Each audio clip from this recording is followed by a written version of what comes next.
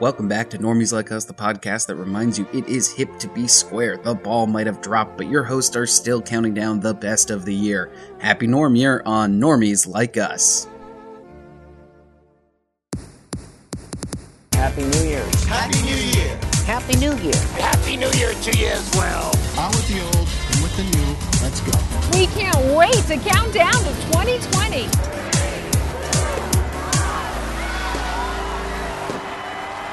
Happy Norm Year, normies. It's the new year.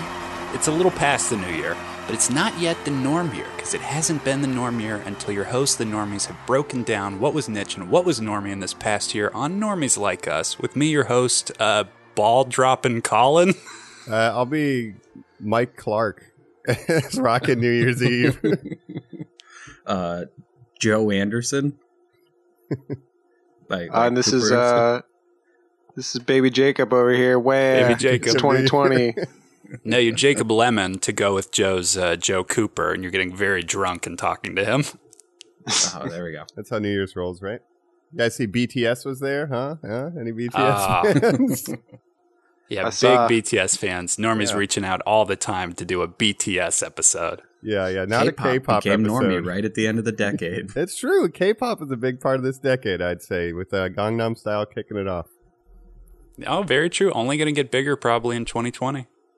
Oh, absolutely. So, K-pop episode coming soon, maybe not. Coming soon, maybe. But all right, normies, we just came off of a big batch of episodes. We just wrapped up our Starvember Warcember run, and before that, we did our Halloween run too. So we're kind of easing back into giving you that normie content for the new year. Obviously, we do these big year-end wrap-ups. This is your Happy Norm Year 2020. But we got Joe here, who missed out a couple of those Star Wars episodes and did just see Rise of Skywalker. So we got to get those final thoughts, normies. Yeah, no, I wish I could have been there, but I just had my first niece born. You were frozen in carbonite. You had a Life Day celebration. You sent in a bunch of holograms. So I urge normies to go back and to listen to those. Your Uncle Chewie, yeah. Yeah, but I did get a chance to finally see Rise of Skywalker, and I didn't like it. It was fine, though. I don't know. Once 10 minutes into it, you kind of just accept it's not going to be a good movie. And then after that, I thought it was fun. Takes the pressure off. Yeah, like the dead speak. It's like, oh, okay, this is going to be a rough ride. And then, oh, we love that on this podcast.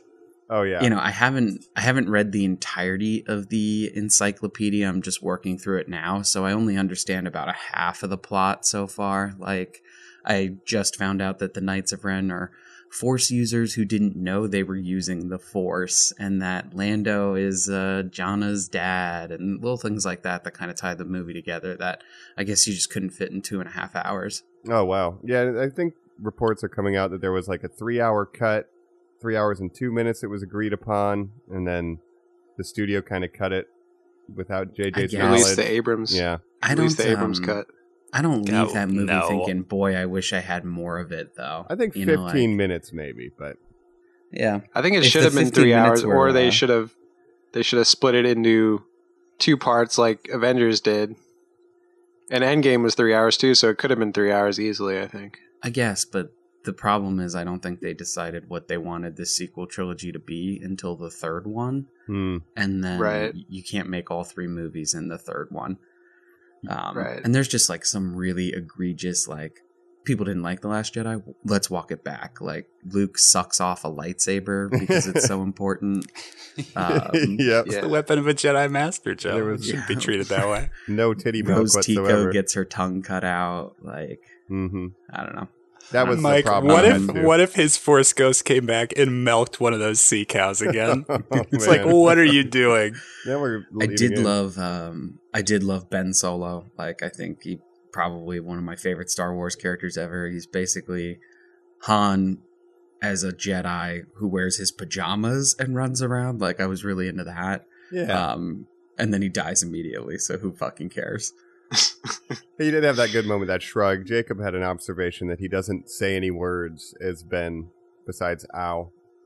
Yeah, he only says one when he falls. He says ow and he hits that rock, and that's the only thing he says for the rest of the movie. And I loved the dad, I love you, I know. Like, that was nice. But like the psychology of Ben Solo is so fucking sad because the only thing that he ever has to like really bring him back to the light isn't even a Force ghost of his mother being like, it's okay. It's literally a memory that he's fabricating of his dad to be like, no, it's okay. And then after he like ultimately sacrifices himself, his girlfriend takes his uncle's name, but he doesn't even get to be a Force ghost on the farm. Like, but his body disappeared, Joe. Yeah, it doesn't make any sense. It's just like, I don't think, next to Rose, I don't think any character's ever been done so dirty. Yeah, I think, at the end, first of all, I don't think he should have died, but I'm pretty sure they tested like different combinations of the Force Ghost at the end when it's like Luke and Leia, and then they had Luke and Leia and Kylo, but then it's like weird because Han can't be there, but he can't have a Force Ghost, so I guess they just went with Luke and Leia. But yeah, the ending is pretty dumb in my opinion. And we might talk I thought about... it was weird how she looks at the camera and says, Rey Star Wars. What's your last name? Rey Star Wars. And we'll probably she talk just about fucking these said too that at down the barrel. Movie section, but yeah, it's something. But I have to look at them as the Ben Solo trilogy, not the Rey Palpatine trilogy. Like, he really is the strongest thing in these Disney movies. So yeah, it doesn't make any sense. No doubt. Also, like, her whole thing is she's afraid of dying alone, and then JJ made her die alone. That's what I'm saying. And Leia said, Kylo dying makes no sense for multiple reasons. 2 times in that movie, guys, have you ever been in a situation where 2 times in one day, unless you're at the DMV, someone's like, and what's your first and last name? No. Never. Like, what? We're in space and you're worried about this person's first and last name so we're not bad? even sure if everybody has first and last names in space. Yeah. Yeah, it was weird. Also, Leia says, don't be ashamed of who you are. Immediately ditches her own name. Yeah. So I'm glad you got to see it, though. It was a movie. I did enjoy it. It was Star Wars. It was a big, fun experience in the movie theater. Yeah. One last favorite part. There's that emotional beat where Zori Bliss shows up, and Poe's like, wow, I convinced even a drug runner to join the rebellion. Maybe I am a good general. And then the little Muppet pops up and goes, hey. Babu Frick. Hey. I love him. Like, you mean that was the best part, right? You couldn't even have that emotional beat for a second without. And it's so funny because it just looks like they were like, well, this isn't landing. No one cared about Kerry Russell. I know. Let's just CG in the little Muppet and he'll pop up again. People I know, that it's so thing. bad. He had more Mike character has development said than Zori. she did. Mike has said, Zori, you made it in so many texts to us that it just exists in my mind now that sometimes when I'm doing things, I'll be like, Zori, you made it. Whenever my toast is not burnt, Zori, you made it. Hey. Yeah. That's exactly it. Well, I'm Zori. We had to sit through it. Yeah. Well, nice. Well, welcome back, Joe. We missed you on the last couple, but it's, the band is back together. We've assembled normies. 2019. And we're happy that we did that block of episodes. It ended up being exciting for us, supposedly exciting for you guys. We did a little better number-wise, and we appreciate that. Yeah, Rise of Skywalker actually is the best of the prequel trilogies. Apparently people really God. want to know what the fuck is going on with it. So thank you all for listening to those. We really appreciate it. But happy to talk some things that maybe aren't so Star Wars, that's for sure. As much as I love it. Happy to jump back in the realm of normies like us. So normies, we're going to take you through a break here. After that, we're going to talk a little bit about our best of the year, then maybe the best of the decade. And we're going to go around and talk about what it meant to be normie in 2019 and normie going on to 2020.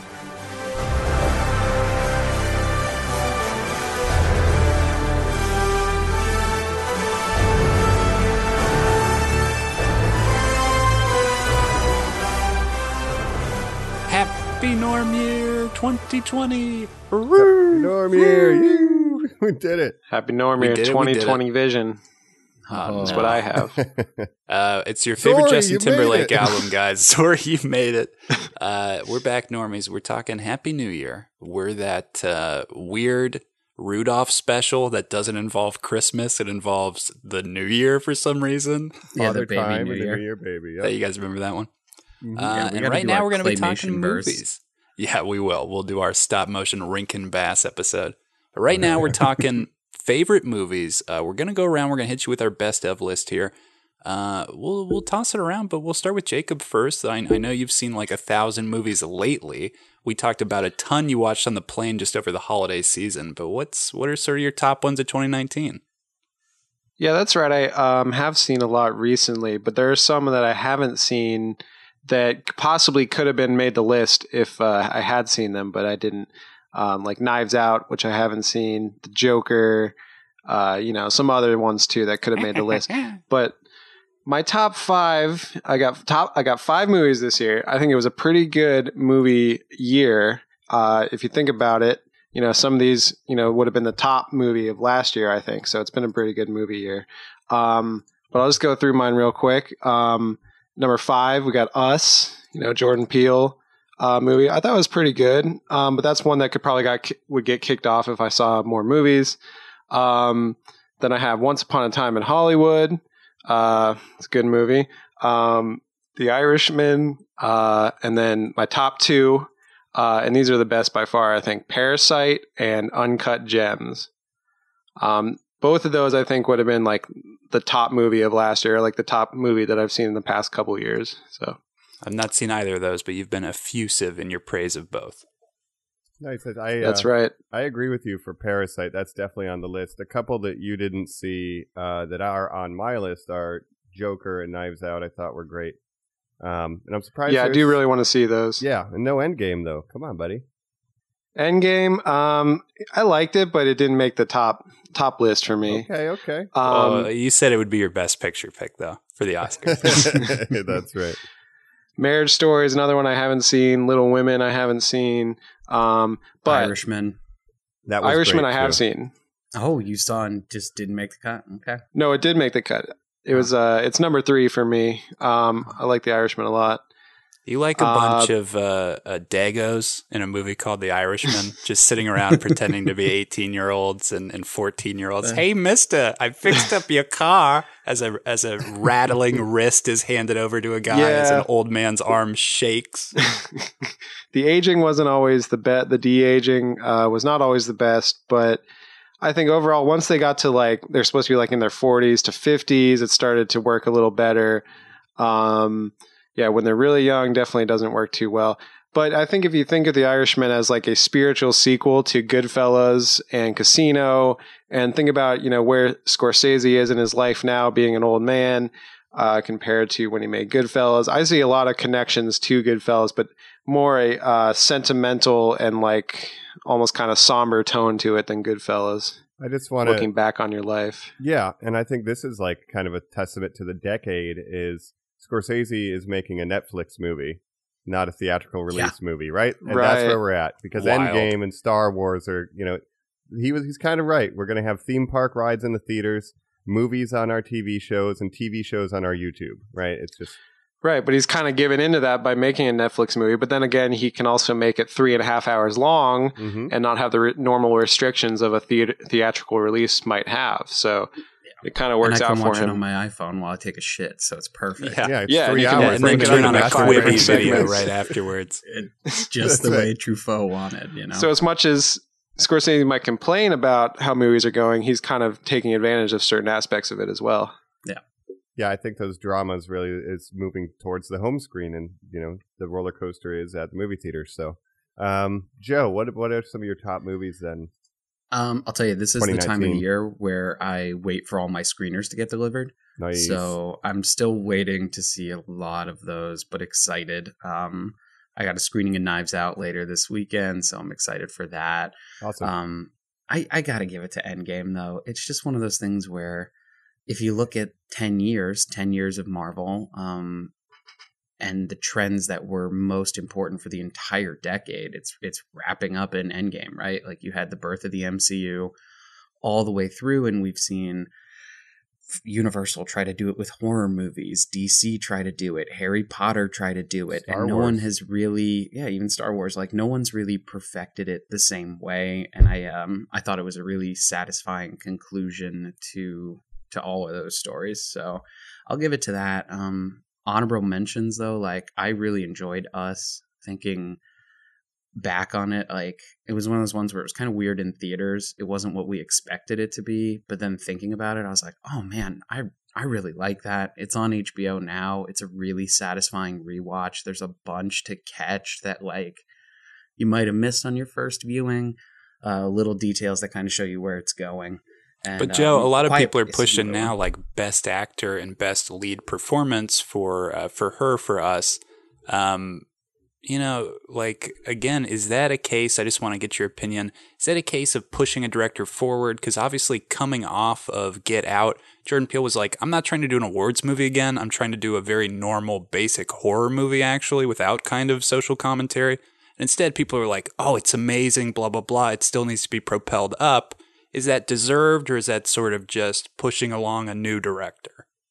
I think, one other thing about this decade has been a real renaissance for horror films. You have so many new and exciting voices coming out that even though he wasn't trying to make a big social commentary movie, it's still so much ingrained into like classism, and there's still so much said in it. It just doesn't feel like it's hitting you over the head with it. You know what I mean?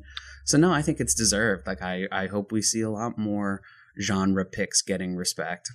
That remix of I Got Five on It is so great and haunting too. But Oh, for sure. I love the horror renaissance, and also with Knives Out. I like that we're getting a genre movie, like a murder mystery, right? And I think you'll enjoy it. Yeah, I'm a big fan of Us as well. I like all the symbolism and the little details and everything in that movie. Another underrated horror movie that I think that didn't make my list, but it's definitely a recommendation. A little movie called Ready or Not. I saw that on the plane. Has anybody So seen fucking that? funny. I thought you were going to say Midsommar, and instead you jumped to a delightful romp. Midsommar's I loved good Ready or too. Not. Yeah. Yeah, Ready or Not, check it out. It's like a very smartly written Check out Samara little, Weaving horror from comedy. My Dreams, where she That's occupies like really, them every night. Sam Raimi driven, right? It's kind of like a flipping a typical story on its head, and then you have like the heroine going out. That's a great way Yeah, to definitely put it. subverts your expectations a few times, if you will. Oh, I don't know if people Yeah. like that. Right. Depends on the type of movie. Apparently not in Star Wars. But in a murder mystery, for example, again with Rian Johnson, it's a perfect place to play around, and it's fun. Very true. Colin, do we get any of your tops of the year? You mentioned Joker. I saw Joker. I love Joker. I wasn't as excited about it as everybody else. Just the one thing I want to point out about it, though, obviously shot on film, looks gorgeous, looks like a movie. But what's the other movie this year that was also shot on film that was a gigantic blockbuster? Do you guys remember? Can you guess? Shot on film this year? The only person I could think of would do it would be Once Upon a Time in Hollywood. Probably, actually. Not the one I was thinking of. Crazy big blockbuster. Maybe a movie that I said would be the highest grossing film of all time in our last New Year's roundup. Oh man. I It's think I know. Detective Pikachu, guys. You do know, Detective Jacob. That's Pikachu. right. You guys forget that Detective Pikachu was shot to look like a film noir. They made the That's choice right. to give it like a look and texture and grain, and then to put all those beasties in the background. I just want to mention that. Not my top of the year, but we got to mention Detective Pikachu for a minute. How many of you guys ended up seeing it? I did see it, yeah. I saw On it a recently, and I saw it on the plane as well, and I would say it makes my worst of the year list. What? How do you feel about I it, was not Judd? a fan. Do you also fucking hate it? It was okay. Like I'm glad I watched it on a plane because it was a great way to kill like 2 hours, and I didn't fall asleep, and I wasn't like, oh, I'm going to turn this off. But I think I would have been disappointed had I seen it in theaters, if that makes sense. Well, we did an episode on it, so y'all can go back and listen. Go back and listen, normies.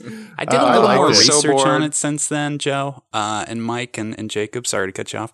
But where I got a bit more of appreciation, I'm pretty cold on it too. And obviously it did not end up making the Buko box office that I said it would. But did you guys know that when Legendary was getting it and fighting for the rights to make it, being picked over Universal and all that other stuff where they were fighting, make this movie, the Pokemon Company basically got cold feet and said, well, we wanted to make a Pokemon movie. That's what they were chasing the entire time. Got scared because, you'll mess up our IP. Okay, we'll give you Detective Pikachu. And I think the balls to kind of just still go forward and not be scared and back off and do it with the lesser IP, you really do have to give them credit for that. Yeah. I follow the writer on Twitter, and he's really funny. So I think like his personality definitely shines through in it too. Like, there's definitely moments that I like, and I mean, maybe Ryan Reynolds is the star of the decade. Yeah, it's the decade of Reynolds and Reeves. Bill Nighy trying to pull the Palpatine and give himself a new Mewtwo body was a little weird. But and then Star Wars copied that for Rise of Skywalker. Come on, guys. I did think it was an interesting idea, but I mean, I'm not really a Pokemon fan, but I really just did not care about anything that was going on. And it just didn't really hold my attention at all. And I just got really bored. So sorry, Detective Pikachu. If you want more, go back and listen to that episode. Boo. Another quick honorable mention. Did anyone see Shazam? Mm-hmm. I did. I watched that recently as well. Yeah. I thought Shazam was a delightful little family film. I thought it was a nice little movie, Joe. Yeah. It was a nice little movie, kind of Power Ranger-y at the end when they suit up. What's the actor's name? Zachary Levi? Yeah. He was awesome. He was excellent. I really enjoyed it. It was one of those ones where it was like the expectations were low and it knocked him out of the park. Like, I just really loved it. Like Aquaman and Shazam is like what I want more from DC. And Wonder Woman, obviously. I'm looking forward to that next year, for sure. This year, 2020, yes. Embrace the goofiness, vision. man. Yeah, for sure. I'm thinking, Parasite, me and Jacob have seen it, but you two have not. Is that where we're at? We have not. I know the twist, so feel comfortable to talk about it or whatever. Is it truly that remarkable, just of sort of what's going on for that family? I think what it is it's presenting two families from different classes, and neither is really explicitly good or bad. They're just... That's right. So it really makes you kind of consider, like, oh, rich people all suck. It's like, no, that's not what this movie is telling you. And it's not saying that all, lower class people are virtuous, right? It's like twisting kind of that. Interesting. dichotomy. I did not know. It doesn't give you any easy answers. Yeah. Like, there's no villains or heroes. There's just normal people, and they have good and bad sides. And I just think it's a really well made, it's not really, Bong Joon-ho is one of my favorite directors working today. And he normally makes really good genre movies that have normally like a socio-political message. This one's not so much a genre movie. It's just a sort of, just like a little family comedy. It seems like kind of a heist film in the first half. But it's just really well shot, really well edited. Really well acted, and it's just a very tight little movie, and some of the shots in it too are really, really just amazing. Yeah, stick with you. It's great, and Joker is another one which it's kind of leans on that line of like class divisions and kind of the unrest between them. So both those movies I loved have very famous staircases in them. Mike. Oh no. Yes. So if you like Staircases, 2019 was a great year for you. Right. Staircases and Class War. That's well, right. and the whole time we're recording this podcast, That's Jacob true. is folding pizza boxes. I can't help but wonder if that's a new job you picked up. Yeah, that's my side hustle. That's right. So that definitely recommend that to all you out there. So I just wanted to touch on my top movie of the year, which Parasite up until recently was my top movie. I think it would be the best in a lot of years. But then I saw this other movie, Uncut Gems, recently, and it just tops it. And I think it's a really good movie. You should check it out. Adam Sandler, obviously, is in it, directed by the Safdie brothers. Getting a lot of buzz right now. They did a little movie called Good Times, starring Robert Pattinson. Have you seen Good Times? I have seen it, and I would check that one out as well. They have this very distinctive style of this fast-paced, anxiety-inducing, lots of close-ups on faces and lots of people talking over each other and just kind of chaos, but they just capture it so well. People being stressed out in New York City. Like, my nightmare is what they make movies about. A place that I never want to go to or travel to or think about engaging or running into people is like, yeah, let's do it. Let's just shoot all the chaos. Right. But they just give you this slice of life, like character study. So Adam Sandler, he's this fast talking guy. He's making bets. He's putting down something on in a pawn shop, getting money to put another bet on something else, trying to cover that another bet, and just putting layer on each other. And definitely check that one out, normies. Say the I think NBA a lot star. of people like it. What's that? Say the NBA star. Oh yeah, it stars Kevin Garnett as Kevin himself. Garnett, that's right. It's actually technically a period piece. It takes place in 2012 because it follows. It's during the Boston Celtics Eastern Conference Final of 2012, and This movie's essentially fucking Kevin made for Garnett. Yeah, Bill really, Russell. it's great. Kevin Garnett, he gets kind of hypnotized by this uncut gem that Adam Sandler has, and he's convinced that it makes him better at basketball, and that kind of ties into the whole plot. So definitely check that one out, normies. Great cinematography as well. Great attention to detail in the backgrounds. Like 75% of the cast is non-actors, so it's really crazy movie. Now, normies, Jacob does have a 30th birthday coming up. Maybe by the time that this episode drops, happy birthday. We're very proud of you. Don't remind me. A24 dropping those Furby necklaces. Normies, how many of those are you going to buy and send in for Jacob? Buy him one of these Furby diamond necklaces. Buy me He one, deserves please. it. Yeah, we could decorate his deserve it. whole room with them. I'm surprised that Adam Sandler turns in a good performance from what I'm hearing. Oh yeah, he's great. I Yeah. mean, he can really act when he's trying, and he just kind of disappears into this character. I would give him an Oscar. I would nominate him for an Oscar for sure. But, so you Wow. said you haven't seen Joker, but are we thinking, guys, that it's going to come down to Adam Sandler versus Joaquin Phoenix?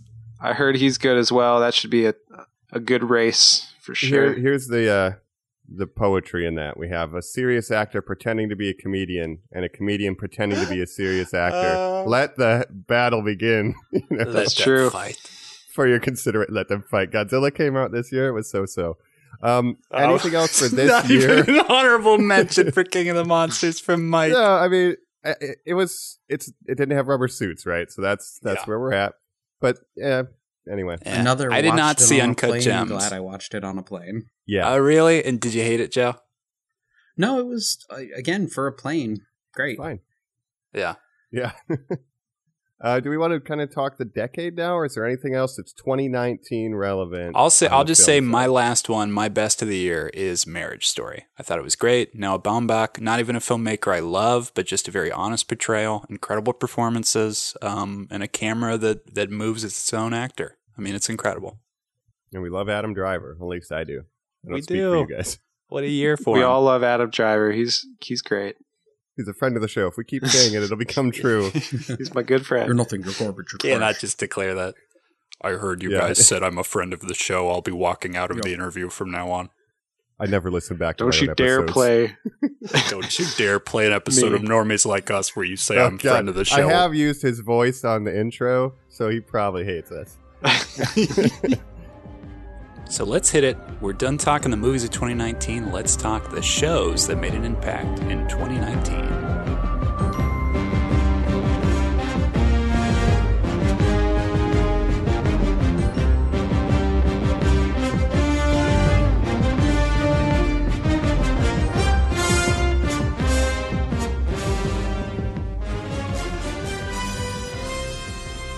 Yeah, let's do it. The film was a pretty big year, but I think TV was a huge year for 2019 too. I saw there's a lot of good stuff that came out this year. Jacob, I liked the your Game of list. Thrones If you'll finale. read off the Game of Thrones finale, read off your list because I noticed a lot of it was very end of the That is year true. stuff. Watchmen, Mando, stuff like that. So just hit us with some big, broad ones. Yeah, a lot of stuff coming through towards the end of the year. But some good shows. You had obviously The Mandalorian, big fan fave over here at the Normies. Watchmen, two shows that I think touched on similar things in different ways. Watchmen and The Boys, two good shows. And then you have The Witcher on Netflix, which just came out in December. And I'm only about halfway through that, but I'm enjoying it so far. To your Witcher. Yeah. That's right. To your mic. Yeah, that's a Episode delightful coming show. up, Normies. So a lot of good stuff, a lot of good fantasy, science fiction type stuff. What do we think? Mandalorian? I'm pitching. We liking it? Yeah, let's talk Mandalorian for a Yeah, minute. it's got to be Mando. I love That's it. the one we're all cut up on. We've all seen the finale. I hope you like Star Wars, listeners. It's back, baby. We can't We prove never that they talk do. about Star Wars. But yeah, Mandalorian was great. I think the 5th and 6th episodes, kind of like maybe 4, 5, 6, kind of have a dip. As much as I like the Bill Burr episode, you could kind of cut it out completely, and the continuity would still match. But it was a super fun episode. He looks like a serial killer, and I love the finale and the cliffhanger. It got some Darksaber Well, let me action. ask about that real quick, though. Mike, do you like the episodic nature, the it's a spaghetti western of the week, or would you have preferred more of a driving narrative through the entire thing? It's Lone Wolf and Cub, so I'm okay with it just being adventure of the week. And I loved it, and I think the first 3 and the last 2 episodes are super strong. Jacob, what do you think here? Well, you have to look at Dave Filoni and what he's done with Clone Wars, and think about the way he structures seasons. So there's really important arcs within a season, but then there's also the standalone episode of the week kind of. So that's how I view the sort of the middle episodes, and I don't mind them as much. I think it's kind of fun to have those story of the week, but still having the overarching plot throughout the season. And then the finale was great as well, I think. I think also season 1 is so contained, right? It was introducing that Baby Yoda's going to come along. He's going to take Baby Yoda. These are going to be the 2 characters we follow. It's Lone Wolf and Cub. Then they found out they were getting a season 2 faster than they thought. So I think a lot of these other episodes, like meeting the old crew, the mystery of who was on Tatooine, like that kind of stuff is just going to set up stuff we're going to see in season 2. Like I think we'll see a lot of those characters come back. For sure. And that's something that Dave does a ton in Rebels and Clone Wars too. And I feel kind of the same way with this as I do with The Witcher. Having finished it, it does feel like it's set up for what we're going to be getting in season 2, and the world that they build on both of those shows, I'm really excited for. What's funny is people are like, everyone's divided over The Last Jedi and Rise of Skywalker, but like if Disney came out and said, "All right, we're going to make a show where Boba Fett protects a baby Yoda," everyone would be like, "What the fuck, dude?" Like, you know, but we love it. We love it, right? So there you go. It's our favorite. Colin, what are your thoughts on this show? I was very cold on the pilot, a lot colder than you guys. As it went on, I fell in love with the show. I love what Jacob just said. I wouldn't trade those middle episodes for anything, because regardless, you're still getting the story character growth of a Mando who's choosing to take care of a child. You do see their relationship progress and all that bullshit. Can I just say a name real quick and get your guys' thoughts on it? Din Djarin. Din Djarin. What do you guys think about that? It's no Jetster Dexter, but it'll do. I kind of Salacious. What if his name was Salacious Crumb also? And they were like, yeah, those things are just named after me. Yeah. So if we can talk spoilers, in the last episode, can I say it? Yeah. So when he gets obviously demasked, what did you guys think of that decision? Now, you guys thought it would look like Pedro Pascal. I was hoping it would be Arnold Schwarzenegger. Now, I see all this stuff online where everybody's like, wow, I just can't believe it was him. Like, yeah, it's the guy they hired to be the character. Him, yeah, it's like you thought he wouldn't have the mustache. That's pretty much what Pedro Pascal always has. I wish, just for the sake of the show, they would have shot it better, if that makes sense. Because they really give him like a glory shot of like, here's his face. I wish it was more abstracted the entire time. Like, I wish it was kind of like silhouetted, shallow depth of field. You see more of IG-11 than you see of him, and just kind of a bloody face. You know what I mean? I wish he had colored hair like the Rebels girl. I wish she had like crazy colored hair. She was the leader of Well, Mandalore. this is the confusing thing. Yeah, this is the confusing thing to me, because previous to the show, it was never really a thing that Mandalorians couldn't just take off their helmets when they wanted to. I mean, we see unmasked Mandalorians all the time in like the Clone Wars and stuff, and now all of a sudden it's a big thing. I guess. Is it a difference between purebred versus foundling, maybe? No, Joe. What did you read? That's something that people have said, but I've read that it was a law that was instituted after the Empire tried to cull all of them. That makes sense. It was just a real return back to ancient Mandalorian vibes, which like that I'm excited makes that sense. The main villain of this is also sort of obsessed with their culture and appropriating the Darksaber. Yeah, like that's really fucking cool. I mean, I can't wait to see where it goes, and I think it's awesome that this is a tell for where we're going in television. Right, like it came in at the end of November. If you were paying attention to Disney Plus's marketing campaigns in the new year, they've moved WandaVision up. So now next year we are getting Falcon and the Winter Soldier, WandaVision, and Mandalorian Season 2 on top of the Clone Wars coming back, and maybe a return of Rebels. Like, we're seeing this big event television being more successful than I think they even thought. Yeah, as well as we're getting the Obi-Wan show with Ewan McGregor, as well as the Cassian Andor show with Diego Luna. So Yeah, and those will be 2021. Yeah, and there's right, yeah, they're filming this summer, I believe. exactly. Yeah. So a lot of good stuff there. Yeah, I'm excited to see the expanded, like diving into the Mandalorian culture. You know, Obi-Wan's girlfriend used to run Mandalore when she turned them from warriors Right. to What? pacifists. Yeah, and But she wasn't wearing no helmet. no, they weren't. That was kind of But again, I think it was like that was back in the old days. It was okay. yeah. And now that like they've been slaughtered, they're like, no, we're going. I mean, it's isolationism, right? They're going like feudal Japan. Yeah, with it. and the guys who rescued him, that was Death Watch. And Death Watch was like the throwback guys who were more hardcore, like traditionalists. Oh, yeah, I remember them So from the Clone Wars. They would take as their well. helmets off, but they were the guys kind of leaning into the old days. So they just went even Wow, further into that. okay. So very cool. The one Do thing you guys that think love I should about watch Clone Wars before the new season? There's lists of I mean- episodes that you should watch, like arcs. Don't watch it Yeah. in order.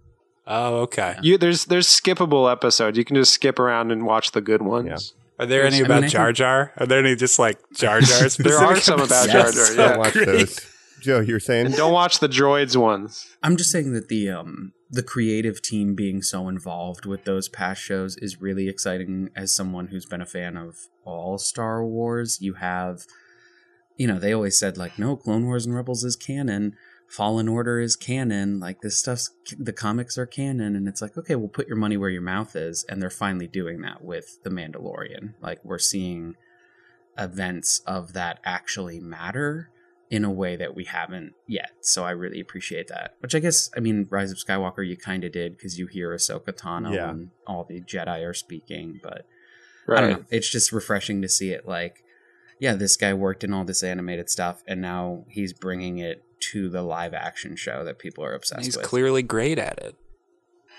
Yeah. And it's clearly not too confusing for an audience. Like, they like it. Can I ask one last Star Wars question? Then I swear we'll get off of it. I just want to know, can I get your guys' opinion of the differences between film versus TV? What do you guys think for character development?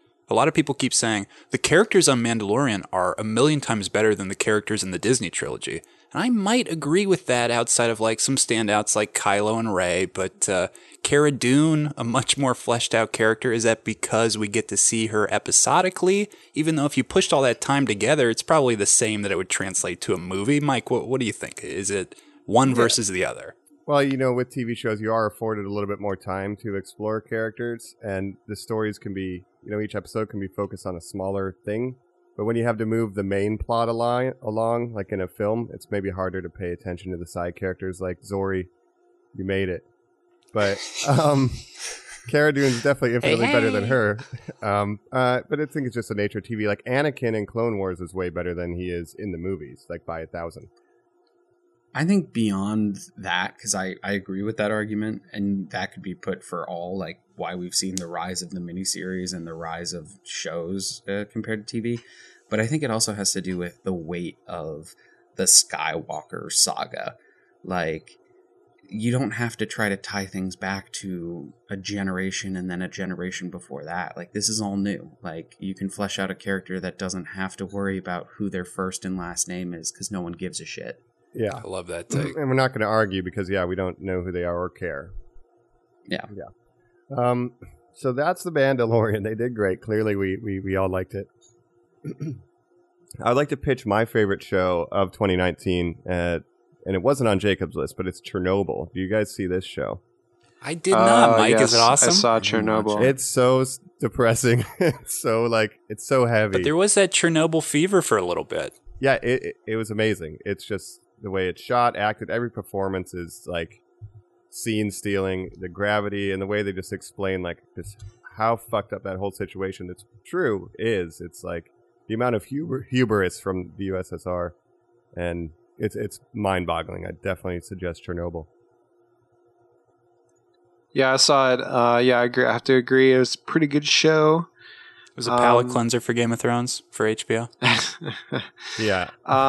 Yeah, I guess so. And Watchmen was high up on my list as well, which, and HBO had a really strong year, not just Disney Plus.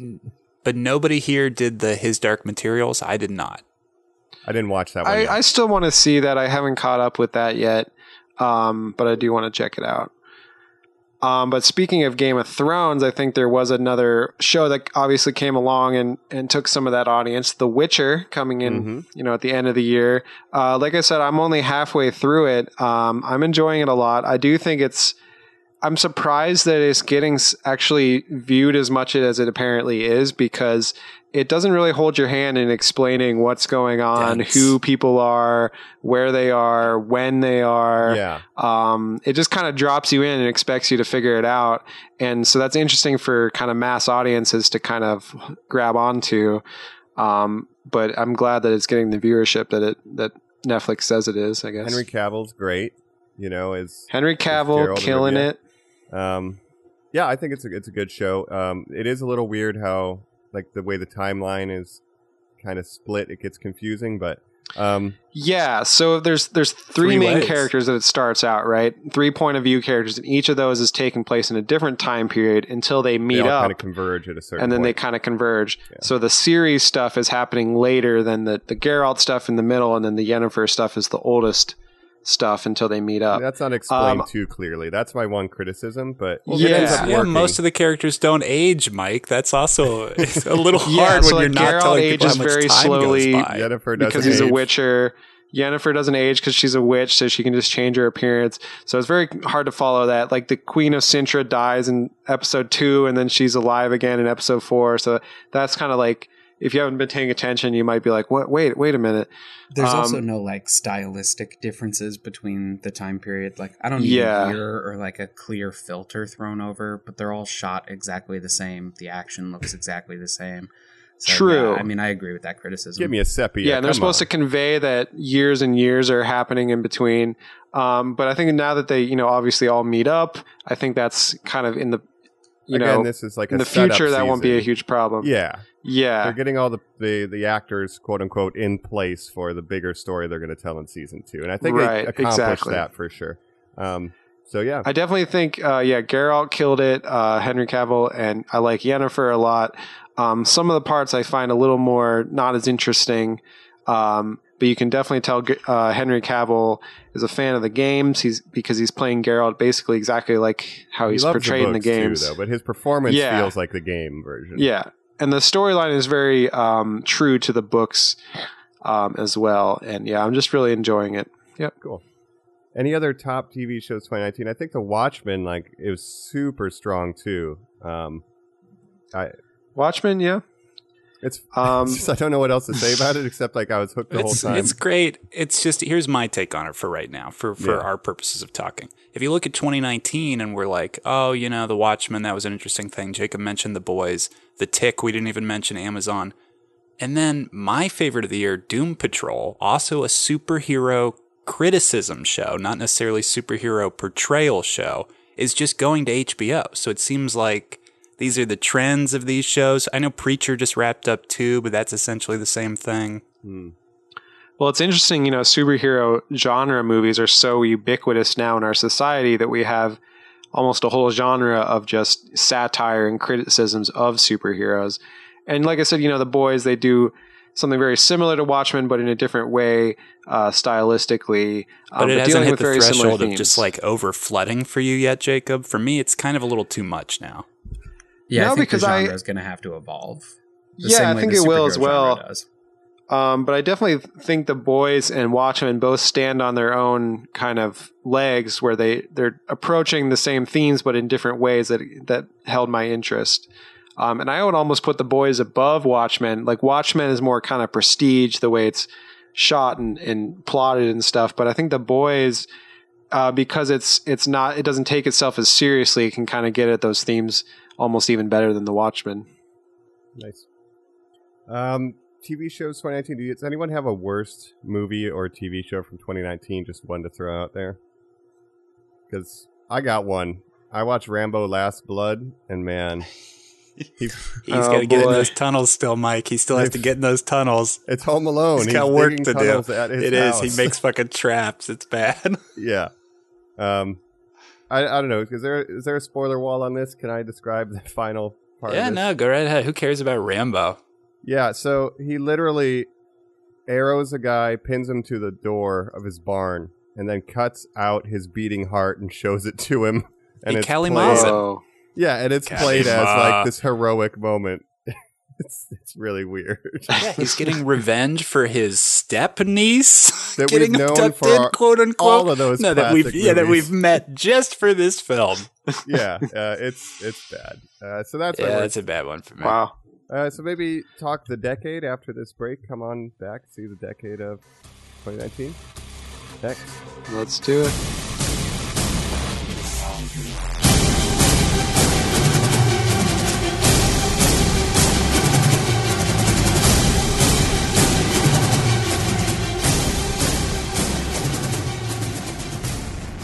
We're back. We're talking best of the decade, movie and TVs. This is the best of the best for the past 10 years. It's been a wild one, as we mentioned before. 21 Marvel movies in that time. You know, guys, please don't ask us to do a Stars-Vember, Wars-Sember style. I don't know how many months it would take for us to do the Marvel months, but if you do would be ask a for year. it, maybe we will. Oh, man. It's true. There's a bunch. The Marvel months. Oh man, what is that? You could do You one. could just do the Avengers movies would be a month. That's true. It's all set right there. Which version of the Avengers? Welcome to That's Spider- paid content. Yeah, if you the guys summer want a of Patreon, Spider-Man. we'll talk half a year of every Marvel movie. Yeah, that'll be great. Let's. How about this for the decade? Because there's been a lot. Let's each throw out maybe what we think. Jake, you have a short list, right? Yeah, I came up with just a top 10 movies of the decade. I let's guess kind of each- short. Let's each throw out a top individual, and then you can do your list, and then we'll talk honorable mentions. How's that? Can I go Sure. first because mine's on everybody's list? I noticed Mad Max Fury Road. Oh, you snaked me, dog. Look, I gotta dude. snake you guys. Mad Max, I knew one of that's- the best movie series of all time, and the fact that it came back with the original creator doing what he loved, and it was like the Oscar winner of that year. It swept the Academy Awards. Mad Max, a Mad Max film. Previously, these films had Tina Turner in them, guys. Like, you guys have to understand what this means to me. From the man who brought you Babe and Happy Feet. You know, it's amazing. Comes George a Miller. film where people huff paint and crash into walls as fast as they can. You get 70-year-old George Miller to be like, "I'll show you kids how to do an action picture." He gets I'm a his DP I'm out a of former retirement. medical doctor. Everybody's coming back for it. Yeah, Not Yeah, you, it's- though, it's- Mel. You said some bad language. It's pretty crazy how this movie actually got made and was such a crowd pleaser to everyone. Yeah. yeah. I think That's it's a good place to start the conversation too, because I think there was really a theme of the decade of nostalgia that plays throughout every segment we're going to talk about, and Mad Max is the return of that action. It's the return. Can of I the great can I hit you character. real quick on that, Joe, just to do some honorable shout-outs. Halloween, interesting. We don't see the creator come back there. It's not John Carpenter. It's the star. You bring Laurie back, Jamie Lee Curtis. Dread. Yeah, absolutely. That as well. Again, not really bringing the creator back. No, 2 different Predator reboots. Yep. Yeah, no Arnold. Shane Black, though, Okay, very right. heavily involved We in had the original RoboCop. Child's There's Play. been a bunch of Terminator coming back. Yeah, Child's Play. Well, I got snaked out of Fury Road, so I'll go to my alternate, and then we can go around. I guess my alternate will be of the decade. Let's just say the John Wick trilogy. Hell Yes. yeah. It's the decade of Keanu Reeves. He has like 3 movies coming out very soon in the 2020s. So That's right. the John Wick trilogy collectively is like, they're just fantastic. Guns, lots Yeah. of guns. Agreed, Mike. Agreed. I put the first John Wick on my top 10 movies of the decade for that very reason. Really Yeah. just making a whole subgenre of action movies popular in the realistic fight kind of stylistic kind of movies. The technical kind of attention to detail, gun kata, that like Yeah. Equilibrium kind of did, right, back in the day, but this is like the spiciest meatball. Joe, what's Right. your top of the decade before we do honorable? That's like such a tough question. Top, I gotta say Birdman. It is Wow. one of those movies that I adore. Michael Keaton's one of my favorite actors. And it really, I think, hit the zeitgeist, right? Because it's halfway through the decade, 2014, 2015, and it's talking about, you know, what really is going to be the defining films of the decade, which is the overtake of big poppy blockbusters with the MCU. And so yeah, that would be my top. Honorable mentions, I would have to say The Wrestler came right at the top of the decade. That's one of my favorite movies of all time. I couldn't figure if that was on the cusp or if it counted. I love that movie. Yeah. Yeah, it's right on the cusp, so it might not count. But yeah, I love that one. Hereditary is probably one of my favorite of the artful horror reboots or, you know, Renaissance. So I guess I'll have that as the representation of those. And then I'll have Captain America the Winter Soldier as my representation of the poppy blockbuster. Nice. Jacob, what's your top of the year? Did we get that yet? Well, I did make a little top 10 list. Yesterday, I was just going through all the movies that I remember seeing in the last decade, and I think it was a pretty good decade for movies. A lot of good movies came out this decade. And, you know, I can just run down these real quick. My top movie of the decade, I think my personal favorite, came out in 2010, The Social Network, right at the beginning of the decade. Wow. I think this movie is great, one of my favorites, and yeah, just really emblematic of the whole decade. And even now, it's relevant, right? Like yeah, definitely still relevant today. Yeah, it's crazy that came out 10 years ago, and it still feels fresh. You have Aaron the minimum Sorkin. amount of my attention. Was that also the first of its kind? In that, was that the first Atticus and Reznor score?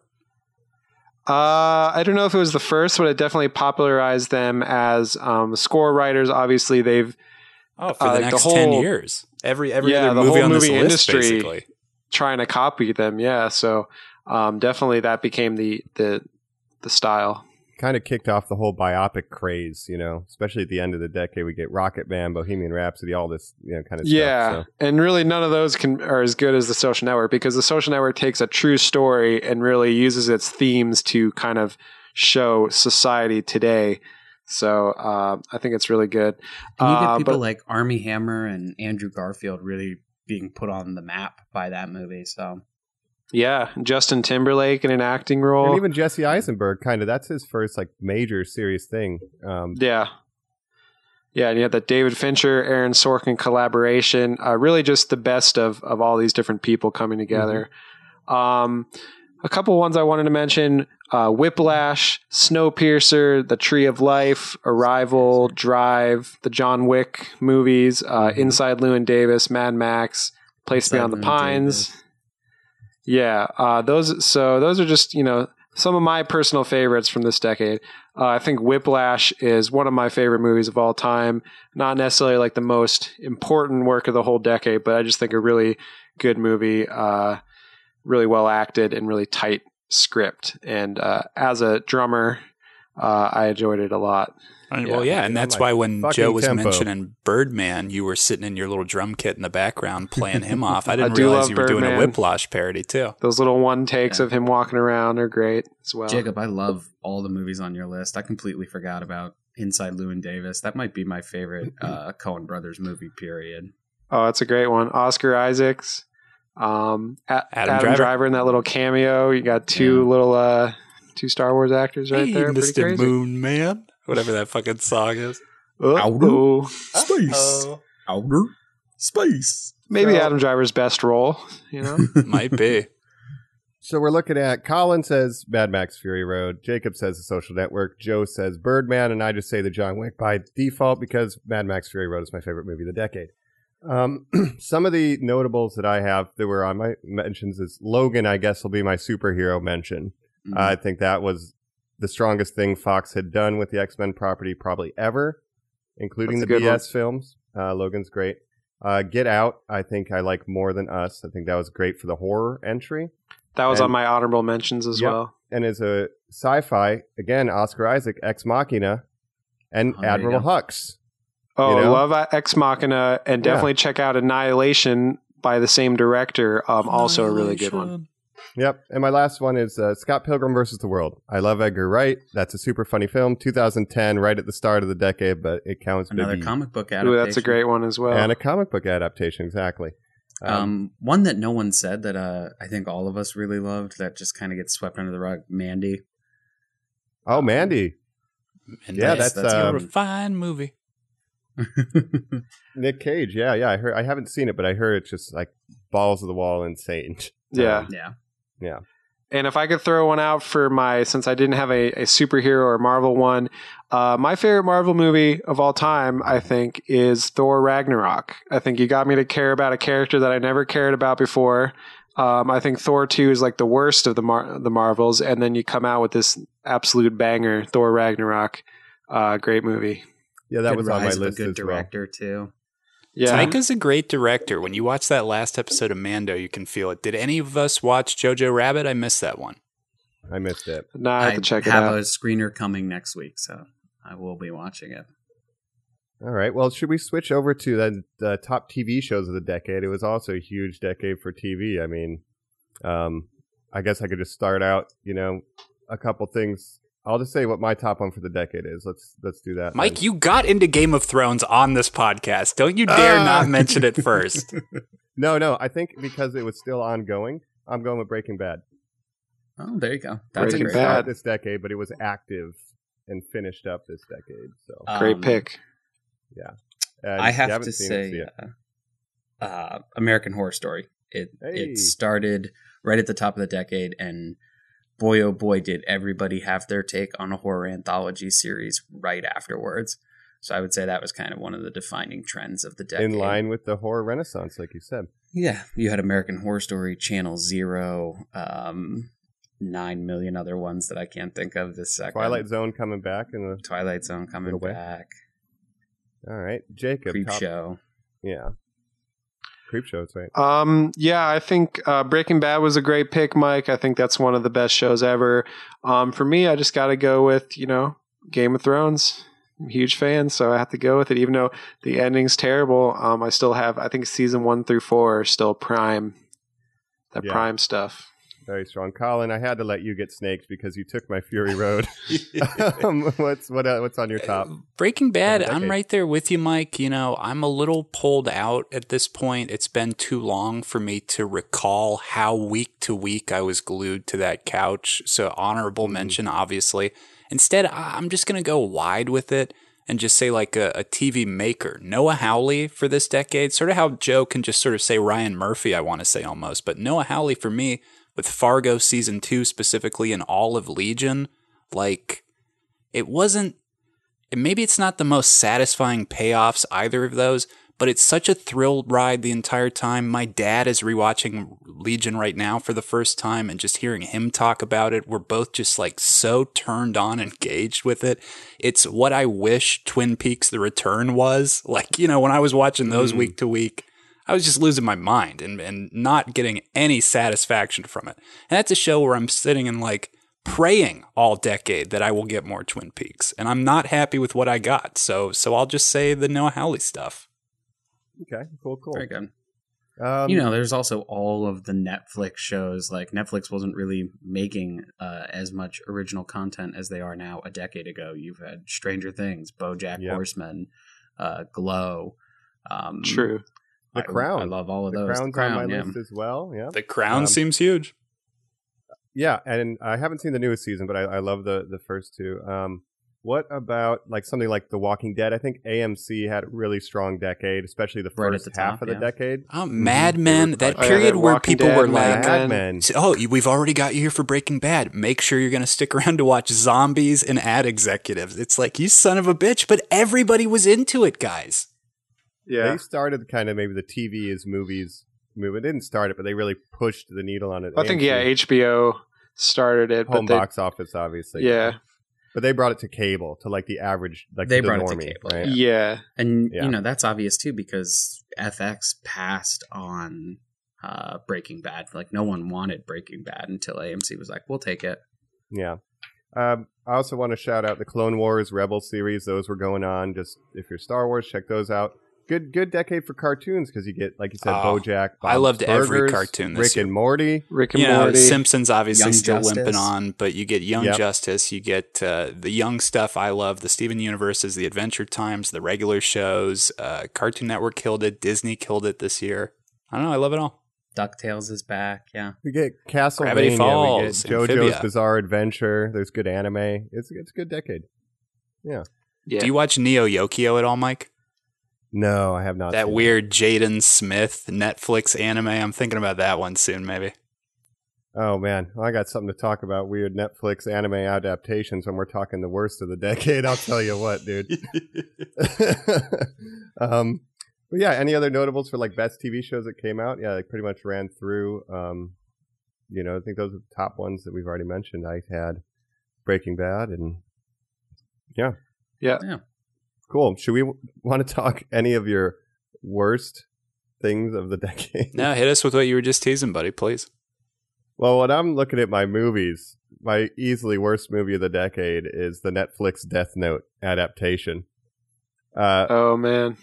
That was out there. it's Adam Wingard, brutally who had a bad. bad decade. He did the Blair Witch remake straight into the Death Note movie. I mean, it's like, I'm sorry, buddy. Yeah, and the actor, it's killing me right now. He Nat plays L. Wolf. Yeah, from No. Lakeith Stanfield. Sorry. Oh, Yeah, Lakeith man, he's Stanfield. So awesome, but man, what a shit role! What a shit script. Yeah, He's always great, but even he couldn't save that movie. No, he could not save it. So that's the worst of the decade. Other bad movies. I saw 50 Shades Darker. That was bad. I saw. Here's my one that's really controversial. Right, It Follows. I don't think it's as good as everyone says. Yeah, I think you were it's just a saying pretty that in the basic horror movie. I remember that. And you guys know That's I my hated It hottest Chapter take, though. 2. I thought that was a complete fucking letdown of a movie. Yeah, and I have not seen that. But I anybody think have It kind of a low- Follows. It's not a terrible movie, I don't think, but it's not a great movie. I think it does get overhyped, but there's definitely, I like the style of it too, the aesthetic and the score and that kind of thing as well. I think your Hipster expectations of a movie kind of define this list too. Like, obviously, I hold something like It Follows, which is critically acclaimed, to a higher, standard than I do Cult of Chucky. Right. Right. Hey, can I Obviously, call you It out Follows on is one a of better yours, though, movie. Joe? Can I call you out on one of yours where you were specifically saying, I don't care that Deadpool 1's bad, because Deadpool 2 will probably be a lot better, and it'll go through. Deadpool 2 sucked Deadpool this 2 year, is terrible. dog, and Yeah. we both fucking hated it. Like that was one where it was like, Deadpool was fine, but I'm really excited for Deadpool 2. And then I hated Deadpool 2. I would say mine are Batman vs. Superman. Again, I understand that is a controversial, like a lot of people like the Snyderverse, but my expectations were high, man. Like you can't, Justice League, you can't make these movies and then have them be that bad. Like, Can we have barely a small serve as conversation movies. about that? I just want to get your guys' take. Joe's right. We got to talk about the DC stuff because what a weird decade that they've had. But the same people that I've seen online go, I don't like how The Last Jedi deconstructs Star Wars. I've seen praise BVS, where it's exactly the same thing. It's a deconstruction of what it means for DC stuff. You have a weird, angry old guy who's not acting how he should, killing people and just like beating up Superman. And then there's also this is like such an interesting point because you have people who mocked the hashtag release the Snyder Cut who are now unironically saying hashtag release the JJ Cut. We're not Oh, director cut Wow. truthers on this podcast. We don't, No, the we're not. movie that And you in get fact- is the movie that you get. I don't need anything else, right? And I would put both the Justice League and the Rise of Skywalker on my worst of the decades. They're the biggest disappointments. Yeah, I want to agree. Like I was thinking after watching Rise of Skywalker and doing all the Star Wars, I think the Disney Star Wars trilogy is one of my biggest letdowns. Maybe partially because of expectation and not because the For Last sure. Jedi sucked, but because they didn't have a plan and the whole thing is a mess. It changes the original trilogy in ways I don't really enjoy, and they just don't feel distinct. Like they're doing their own thing, but they don't have like an identity that's their own, I think, except for Adam Driver. Right. When I think they find it and they stumble into it and then they, Walk away from it. J.J. Abrams was like, no, that's not okay. And then Yeah. he was like, but Palpatine's back. But Palpatine's stronger than he's ever been. Yeah, I don't know. I love to me, it's Palpatine, just but- the disappointment of it makes it the Yeah, worst. him being there is a problem. Yeah. So For me, one of the worst of the decade definitely has to be Justice League, which I think is worse than Batman vs Superman, just because I'm not supposed to be bored when I watch a Justice League movie. And even Batman vs Superman, there's interesting things going on, and I was still entertained. And I wanted to see where it rewatched went. it though, Jacob? Have you watched BVS more than the one time you, me, and Joe drank a bunch of beers beforehand in the parking lot, and then went in, and then all had a panic attack halfway through that movie when we realized how bad I it did was? I watched the ultimate cut or whatever the cut really? Online, afterwards. But I think Justice League, it's worse because it's just so bad, so generic, and it doesn't hold your attention at all. And Checks that's just so if you many compare it to the boxes. Avengers movies, that's not what it's supposed to be. Like, this is supposed to be a can't miss film of the whole franchise, and then you put out such a dud. Huge disappointment.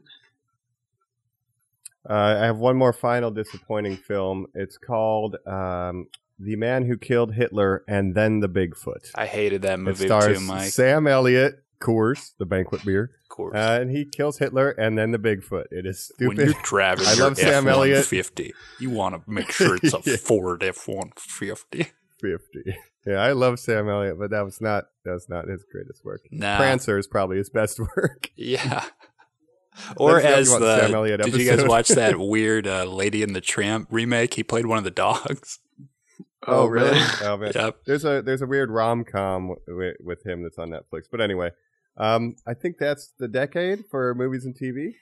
It is. And, I saw Cats. Normies, obviously you want Jacob and I to do an episode on it, so I'm going to save all my opinions still need on to it. see it. It was great. Jacob's promised he's going right after this podcast. I still want to see it. Looks amazing to me. Well, let's move then to some more interactive medias. Let's say is also a big decade for that. Talk some of the games best of 2019 on the decade. Next.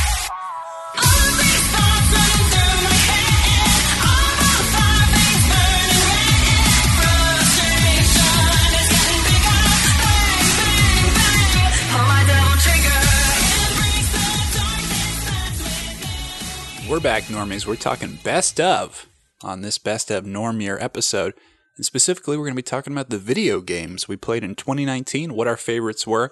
Not to go too crazy, I feel like I missed a lot of the top.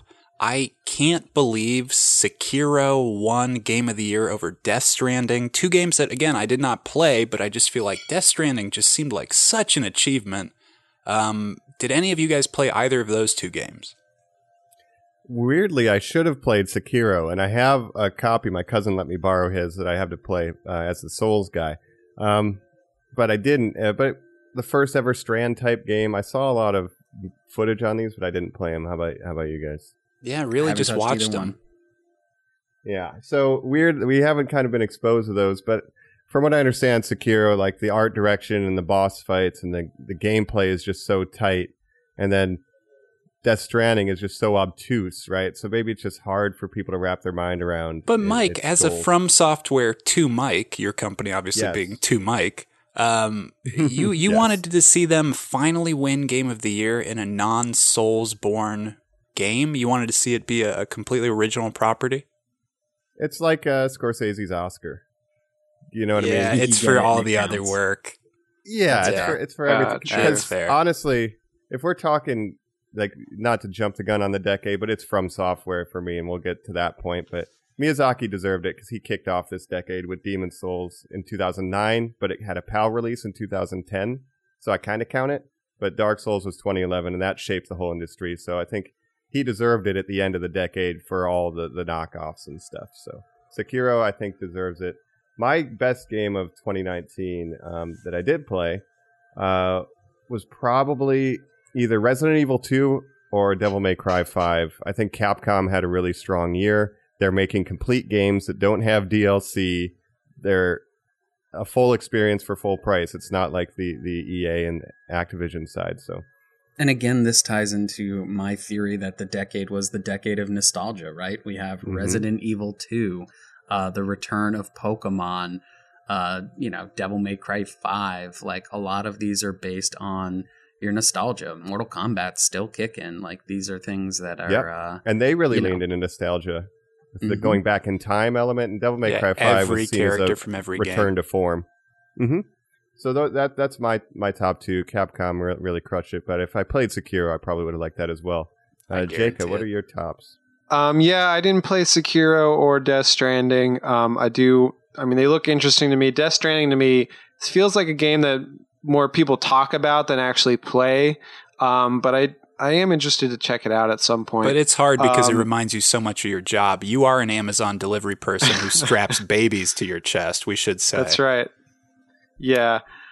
But two games that I did play this year that I would say they're not I wouldn't consider them the best of the year, only because I think they both have major flaws, but they were enjoyable games. One is one that I've been playing recently, The Outer Worlds. This is by Obsidian. If you're a fan of the Fallout games or that sort of shooter RPG style of game, this is the perfect game for you. Obviously, Obsidian made Fallout New Vegas, the best Fallout game. They also made like Knights of the Old Republic, those older RPGs as well. So yeah, it's exactly what you'd expect it to be. It's basically exactly like Fallout, but this time it's in space. It's a lot more colorful, I think, than the wastelands of Fallout. So if you have problems with Fallout 4, this is kind of a game that does similar things. It's not as big. They didn't have as big of a budget as Fallout 4, but it's where, the weaknesses of Fallout 4 being the story and the characters. That's where The Outer Worlds really shines. It's a very tight, small story, maybe a 20 hours of story there. But they didn't have a huge budget. It's more of a AA game than a AAA game. So I think Outer Worlds 2, if they get a budget behind it, I think it could be really good. And then the other one that I want to mention that's not an amazing game, but I did enjoy it, is Jedi Fallen Order. Obviously another Souls-like. The Dark Souls of Star Wars games. Yeah. And just because, we haven't had a good Star Wars game in a long time. I mean, you can consider Battlefront 2 after the updates and stuff. People liked it a little more. But no, Jedi Fallen Order, I think just because it was a good, fun Star Wars game, I think it gets, it did a lot. Even though it's not amazing, it doesn't do anything super original. But it's just nice to have a Star Wars game that's good. And it's canon. Like, the story of this game is canon, sort of like the story mode of Battlefront 2. But like, they confirm in the visual dictionary that, as I said on one of the episodes, that Ilum, like the planet where the lightsaber crystals are from, is Starkiller Base. Like, the Empire had been mining it out and using kind of the... But wow. it's But Mike, that's one of those things, and we didn't even mention this when everybody was talking about Marvel. In this Marvel decade, we started the decade with them being like, TV and the movies are tied together. By the end of the decade, they're like, we're in charge of TV now. None of that counted. It's the same with these Star Wars games. It's all going to be canon until the people in charge decide, well, no, I'd actually like it to go this way. Not anymore. Yeah. Justice for Dash Rendar. Let's get him, man. Come on. Joe, do you have a favorite game you play much games 2019? You've been Switch Boy. Yeah, I don't think I've played I've only played a handful of 2019 releases. Right. I have a couple Tetris gift 99? cards post-holiday, and I've been trying to track down Jedi Fallen Order. It is sold out at every Target in the area. Oh, man. So I definitely will be picking that up as soon as I can find it. I think the only game released in 2019 that I played in 2019 was Marvel Ultimate Alliance 3. Hey, there it is. Obviously, some people thought it was a disappointment. It's not as good as 1 or 2, but I wasn't really expecting it to be. And I think it works really well on the Switch. This is my first year with a Switch, and it's very much surprised me. I thought I would never play it handheld.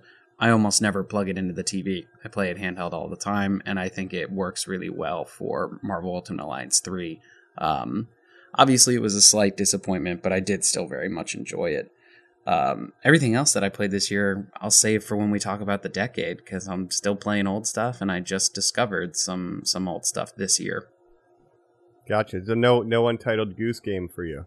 No Untitled Goose Game for this boy. Colin, what's your 2019 best? No Untitled Goose Game either. I'm not doing that. Although, again, because every time, like when Jacob just mentioned Outer Worlds, what just turned me off was the 20 hours. Is there a life beyond that? Like when people talk about the Goose Game, they're like, oh, you would love it. You'll beat it in 6 hours. I'm always like, well, what am I fucking paying the money for? Yeah, that's one thing I really wanted from Outer Worlds was a bigger story. There is side quests and companion quests and stuff that kind of flesh it out a little more, but you're not getting the amount of game that a Fallout 4 or a Skyrim would be. But I think this was more of a proof of concept that Obsidian is making these kind of games and just proving, how much better they are than Bethesda, who has not had a good couple years as a company. So if you found some of the areas where Fallout 4 lacked, then I think you'll like Outer Worlds. And I think if enough people play that, a bigger budget Outer Worlds 2 would be really killer. But even something like Borderlands 3 this year, which I'll Redbox, I'll just Redbox, new games sometimes, try them for a day. Yeah. You just burn through it. I'm like, okay, well, even this, I'm not going to sit down and replay Borderlands 3 unless I'm doing it with friends. So my game of the year even falls under this.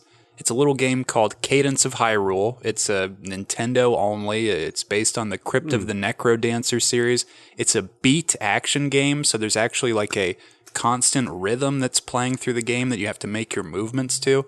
I just like the ingenuity, but again, not a lot of post-world, not a lot of, there's no DLC support. There's really nothing to it. You beat it in 15 hours, and then I go, wow, that was a lot of fun and exciting.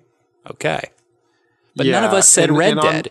Red Dead, that's a game that came out this year that you can play endlessly, but sometimes I just feel overwhelmed. 2018. Oh, okay. But it's on the decade list. Okay, there we go. I think it was the end of 2018 it came out. But yeah, that's yeah, Colin, I got to agree with you, and that's a big problem. In the Outer Worlds specifically, there's no New Game Plus, and once you start like the final mission, you can't go back. Once you finish it, you can't go back and just go around the open world. So it's just like everything. Really, like they tell you before the last mission, they're like, all right, this is your final save. Like, go do other stuff if you want to. But it's like, why did I invest so much time in this game? I can't even go around and finish up the side quest after I finish the main game. That's an oversight, it seems like. Yeah. Does anybody have kind of a disappointing game of 2019? I have one, but it seems like, generally with games, you're not gonna play it if you hate it or buy it, so. I have one that's just the most normie of franchises, Call of Duty. Oh yeah, they released a new game, Modern Warfare, this year. I've played it a lot just casually, but it's really good in some areas. Like the graphics are amazing, but there's certain problems with it that have just like really crippled it as an online multiplayer game. A lot of longtime Call of Duty people have complaints about it. For me, it's a very hit or miss game. The campaign's not really worth mentioning. It's like 4 hours long. But it's fun, for a casual shooter. Yeah. Gotcha. My biggest disappointment in 2019 for gaming was Kingdom Hearts 3. There was a bunch of hype. I think the story was, they're all garbage, but I think just friendship is magic and power is love, Mike. That's Final Fantasy 13. That's every anime that's ever been made, right? Obviously, friendship is magic, but literally there's lines where he's just like, what are we doing here? It's like, I don't know, Sora. I don't know. And like the Disney characters are just kind of shoehorned in. Like they're just like, hello, all right, goodbye. Like they're not integral to the plot. They're just kind of there. They remade, Frozen and Tangled. Like it's... Wow. Not what you wanted after, 15 years and 20 Dream Drop Distance 100 and 360 no scope reverse games. And then I didn't even remember that people like Ratatouille that much that they're like, well, you got to squeeze him into this game. It's like, oh, really? It's a game with Ratatouille. Oh, yeah, and it's got Winnie the Pooh, which just that could not fly in 2019 not anymore. Yeah. So that's my disappointment. Do we want to talk... I think we got time here in this segment to just do kind of best or worst of the decade, because this is a huge decade for games. Yeah, I'll just jump if I can. I set a Zelda one for my best of the year. It was a Zelda spin-off game. The first time that they did like a non-main title, married it with this weird Necrodancer thing. Best of the year for me, or best of the decade for me, was Breath of the Wild. I told you guys when we started this podcast, that got me back into video gaming, I think, where I was like, wow, this is astounding. early on, if you just want to talk early, Portal 2, I mean, that was like one of the best games I ever played. Me and friend of the podcast, Andy, just would co-op through that and just do incredible puzzles. I just love games like that. Yeah, I like your Breath of the Wild take. And we've done Mario episodes and Sonic. We haven't done Legend of Zelda yet, so I think that might be incoming. I buried the lead at the beginning of this. My best game of the decade is easily Dark Souls. By extension, Demon Souls. I like it to the point where I'm speedrunning Demon Souls. Everyone knows kind of the Souls-like formula now with your Neos. And well, so much so, Mike, that my favorite game is one that people go, well, it's Zelda meets Dark Souls. Like, come on, that's incredible. The fact that they were so ubiquitous. Yeah. And in my opinion, Dark Souls met Zelda because they took the Z targeting from Ocarina of Time. So like that groundwork, they're swap and spit a lot. But yeah, it laid the groundwork for this whole decade of action, kind of RPG games. So Dark Souls is the most important and From Software's work for me. I have two that for me are by far the best and most influential of the decade. Two that are very different. One is best known for its storytelling as well as its gameplay, and then one has no storytelling at all, but it remains fresh on the unlimited possibilities of its gameplay. Fortnite. I was not going to say Fortnite, but I'm talking about The Witcher and Minecraft. Oh, Minecraft. Witcher, best of the decade, and Minecraft, obviously. Yeah, The Witcher 3. Totally. Yeah, The Witcher 3 for me is the best game of the decade and super influential as well. Minecraft is a game that I come back to a lot, and I'm talking obviously about modded Minecraft, not vanilla for you casuals who don't know. But it's hard to talk about it because if you don't know, then you don't know. But there's so many different mods and mod packs that you can download. There's quest-driven ones. There's kind of like checklist driven ones that just keep you entertained for hours and hours. So I've played so much of that game in the last decade that I have to include it on there. But from a storytelling aspect, The Witcher is definitely the top of the decade for me. I've heard people say like the side quests on The Witcher are more fleshed out than some games' main stories. Yeah, right. Yeah, that's definitely true. That is awesome. I can't wait to jump into it. We'll probably be doing The Witcher very soon here, folks. Stay tuned. And as far as Minecraft, it's almost like it's its own coding language now. Yeah, it's really just a base kind of thing that you can put whatever you want on top of it. I mean, there's a mod pack called Pixelmon that's basically Pokemon in Minecraft. I've seen people do Dark Souls in it. Yeah, wouldn't you say it's been like this antidote to our society almost, that introduction of Minecraft has maybe made future generations of humans more intelligent just because it's allowed people to sort of open source creativity and, like Mike just said, programming and stuff? Oh, absolutely. I think so. I mean, you have little kids, 12 years old, playing Minecraft. They don't realize it, but they're actually expanding their imagination and learning while they're playing, because it's like having Legos, but like better in every way than Legos. And when you combine two different Legos, you get a third kind of Lego that you've never seen before. The crafting aspect of it is a huge part of it. And you have these production chains and everything. It just keeps people coming back. And you can have adults enjoying it. You can get really technical with like science and stuff and like mixing different chemicals and all kinds of different stuff like that. So it gets really advanced. It takes a special person to get satisfied from it, wouldn't you say? Because like you mentioned, there's a time suck element to it. So when it's not goal oriented, how do you get that satisfaction? Because sometimes I'll play Stardew Valley and just put it down at the end and be like, oh, all I did today was milk cows. My life is worthless. Yeah, I would say that's a great comparison. It's a lot like Stardew Valley. There's no ultimate goal. I mean, some mod packs there is, but usually not. You kind of have to make your own fun and keep yourself entertained and give yourself goals. But when you have one of these bigger kitchen sink mod packs, there's so many mods to go through, and people spend a lot of time. I mean, there's a huge community of people that both mod creators and players, and they're just a very committed community for sure. Well, to kind of piggyback off of your two nominees, essentially, of The Witcher, which is like an action open world game, and Minecraft, which kind of you can make your own fun. I want to bring it to one of the games that's been released the most this decade and kind of involves that of you can make your own fun and it's an action thing, Skyrim. right? Oh, 'Cause true. You can do nothing in it and enjoy yourself, or you can do the Jacob, epic story. is it fair when people put that game next to The Witcher? Because I see a lot of people go, well, if you actually like Witcher 3, Skyrim's actually a lot more interesting. To me, it's like, well, one of them's on rails. I mean, isn't The Witcher you're thrust forward? Not necessarily. I mean, it is an open world, so you can go around and do the side quests for hours and hours and hours. Like, I've played The Witcher. I have over 100 hours logged on Steam, and I haven't even finished the main storyline or gotten to the DLC yet. So I would say it's a lot like Skyrim in that you can just go off and do whatever for hours. Yeah, I have 30 hours logged in The Witcher, and I've only gotten to the opening credits, essentially. Oh, wow. Yeah, So it's think a about it huge that way. game.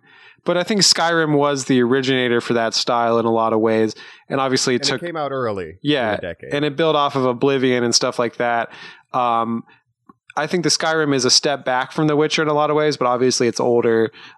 It's bigger, though. Yeah. Like, Yeah. you know, you could lose yourself. I mean, I swear to God, my friends would be like, hey, where were you, man? It's like Skyrim. Like, I've been gone for a week. Sorry. Yeah. And you can do different playthroughs as different play styles.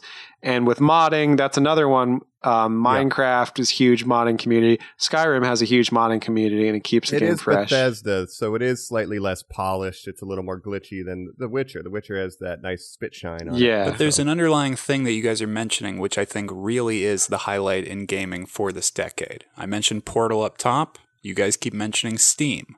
So there's been this evolution for video gaming with Valve where they might not release another game, will they?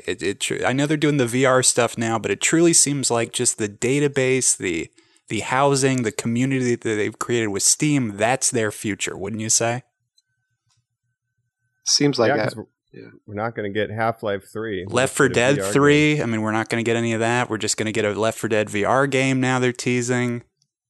Ugh. Well, why Okay. make effort if you can just make money doing the same shit? And you Yeah. have the community making mod packs to keep things relevant. Yeah. I think Steam or Valve is kind of like the biggest winner and biggest loser of the decade because they are sitting on a mountain of Steam cash, but then they haven't made anything. Well, that's the thing, Mike. It would be like if Coca-Cola was like, we don't make Coke products anymore. We invented the vending machine. Like, obviously, we just house other people's drinks. And you're like, well, but I really liked Coke a lot. Could you please make another Coke, please? Like, they didn't even make Portal. That was like a sub-development team that was allowed to experiment. The experiment was looking Orangebox. promising, and then they brought it in. Yeah, Right. so like, even that wasn't their original thing. So besides Left 4 Dead and Half-Life, they've really been sitting still. Team But Fortress. it is... I mean, I got a huge backlog on Steam, though. I mean, shit, who's not using it? So good for them. Anybody have some other honorable mentions that they really enjoyed this decade? I have Well, a I couple. haven't given mine yet, so I'll Oh, throw I'm them in so there. sorry, Joe. No Please worries. hop in there. Definitely the most normie gamer. I've played The Witcher. I enjoy that. I've played Breath of the Wild. It's really turned me on to the Switch in a way that I wasn't expecting. Here are my normie games of the decade. Let's go. PS4 Spider-Man is a great storytelling, simple game with satisfying gameplay that was derived from the Arkham series, which I think really defined how action games were made in this decade. They're button mashers with a counter system and a gadget system. I love that. I love the Uncharted series and The Last of Us. Couple honorable mentions there. Naughty Dog, yeah. And then the last one I'll say, I guess, is the Injustice franchise, because it kind of turned me back to fighting games a little bit and created an entire new universe that has never taken a break since it started in DC Comics, and people absolutely adore where they've taken the characters in that version. Nice, yeah. We always end up playing those when we're hanging out at your house. Just fire it up, play some Injustice. It's fun. And, Hell yeah, baby. Yeah, the Mortal Kombat formula. That's they've been doing good work there. Well, and it started Last with of Us- Mortal Kombat versus DC, and then became its own game. Yeah, and they have their own kind of distinct style. Like, it's more visceral than you would expect from like a comic book beat 'em up game. Like, it's pretty heavy, right? So Oh yeah. I enjoy that. The Last of Us definitely, I think, should be mentioned. A lot of people consider that one of the best games of all time. Tom. Obviously, the story is very engaging. The gameplay is, tense. It's, a survival horror almost. I love Last of Us as well. That's a good one. Seems like Pokemon's losing fans for its decade. I don't know. This was a weird one, they don't have guys. the full decks, and the new Pokemon game wasn't on my list. No. Yeah, they don't have all the Pokemon. But they're trying to figure out how to merge the mobile and stuff, too. I'm kind of surprised, we had some big developers just from our past that would do, like, the Sims games. I'm surprised there's not, like, a new Sims just with how technology's pushed and pushed and pushed that people aren't just obsessed with. Mm-hmm. Well, people still play The Sims. They Sims 4 or whatever, which one it is. They released a lot of DLCs and different things like that to keep there's still a community around The Sims for sure. Second Life. Gotcha. Well, oh no. Club Penguin. That's the real one. Game of the Best decade. of the decade. Club Penguin.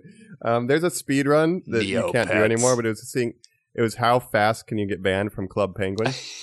And it was something like 6 seconds because you create your account and just type fuck and hit enter, and then they ban you for using a speed run. So my biggest honorable mention for Game of the Decade, it's much like Mad Max Fury Road in that it's a return to form of a throwback of something much more visceral, right? And this is going to be Doom 2016. I think this game was such a fantastic way to reboot a franchise, one of the pillars of the industry, right? Creating the first-person shooter craze, rock stars like John Romero behind the original Doom games. And to bring back 2016 with Mick Gordon's soundtrack and the visceral gameplay, a single-player campaign, the multiplayer, throw it out the window, just a singular first-person shooter, visceral experience. It felt like being back on Windows 95, running at 100 miles an hour, super shotgun, Doom 2. So I'm really excited for Doom Eternal coming up. Yeah, just wait for year, Eternal, guys. We'll do an app. Yeah, we got the Doom movie. I think we can definitely get an app. But 2020 is shaping up to be a huge year. And my last shout out is Pac-Man Championship Edition DX. This came out in 2010. All right, Tetris Tetris 99. Pac-Man on steroids. Yeah, then that means Joe gets to talk about Tetris for 20 minutes then. Absolutely. No, but they let you pick, it's almost like Mario Maker. You can pick what style Pac-Man you're using, whether it's a pixel one or a modern one. And the mazes are so insane to where the ghosts spawn infinitely. To where you can have, once you hit your power pebble, you can get a chain of 100 ghosts that you kill, and you're going 1,000 miles an hour. It's insane. So it's a classic game brought into the new decade, basically. That's why I'm throwing it in there. But that's it for my honorables for best. Anybody else? That's it. All right. Any worst games of the decade? Because my number one is Star Wars Battlefront, the initial one that Activision did. Wow, what a piece of trash. $60, no campaign, no space battles, none of the content from the PS2 versions. Just what a complete and utter failure. It's like Disney is not knowing how to treat the main release films well, and Activision did not know how to treat their license on Star Wars until Fallen, or EA, I mean. So, yeah, that's my worst of the decade. I mean, they did a lot of, I will say, go back and give Battlefront 2 a chance if you haven't played it yet, because basically they learned their lesson. Right. People forced it down their throat, and now it's playable again, which is nice. They backtracked and apologized for their mistakes in the initial release, a la Rise of Skywalker versus Last Jedi. Yeah, I guess. No, I heard it did get a lot better. Same thing with things like the Master Chief Collection was really shit when it released, and they've kind of fixed that up as well. So, maybe worth checking out. Yeah, for my worst of the decade, I will say Fallout 4, even though it's a game that I still enjoy. But looking back, it was the beginning of a decline for Bethesda, and I guess I should say Fallout 76. Yeah, but I actually haven't played that. So, but from everything I've read, I mean, that's just a huge disaster. And I think it started with Fallout 4. Definitely, some of the cracks have begun to show in Bethesda, and they've lost a lot of the goodwill that they used to have.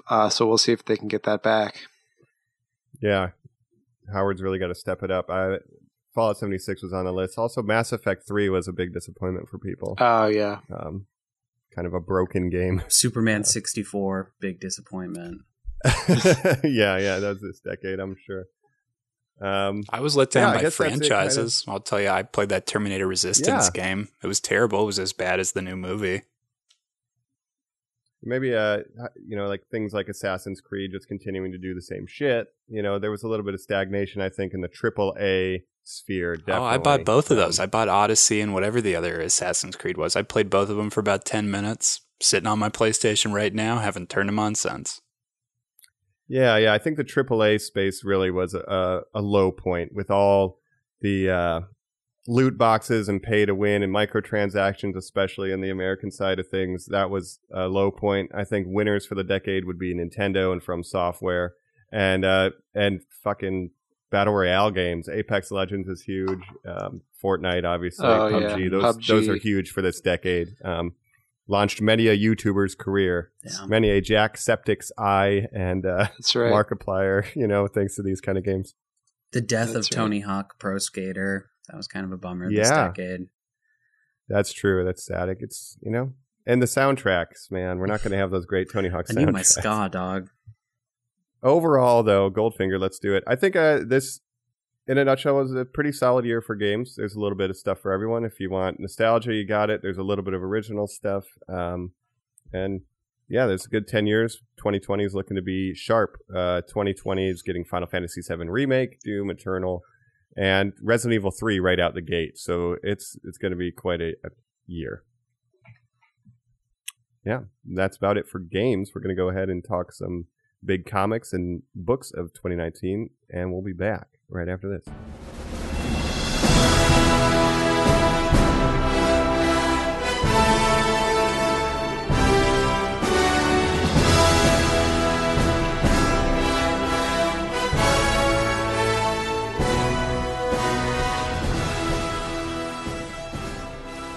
We're back.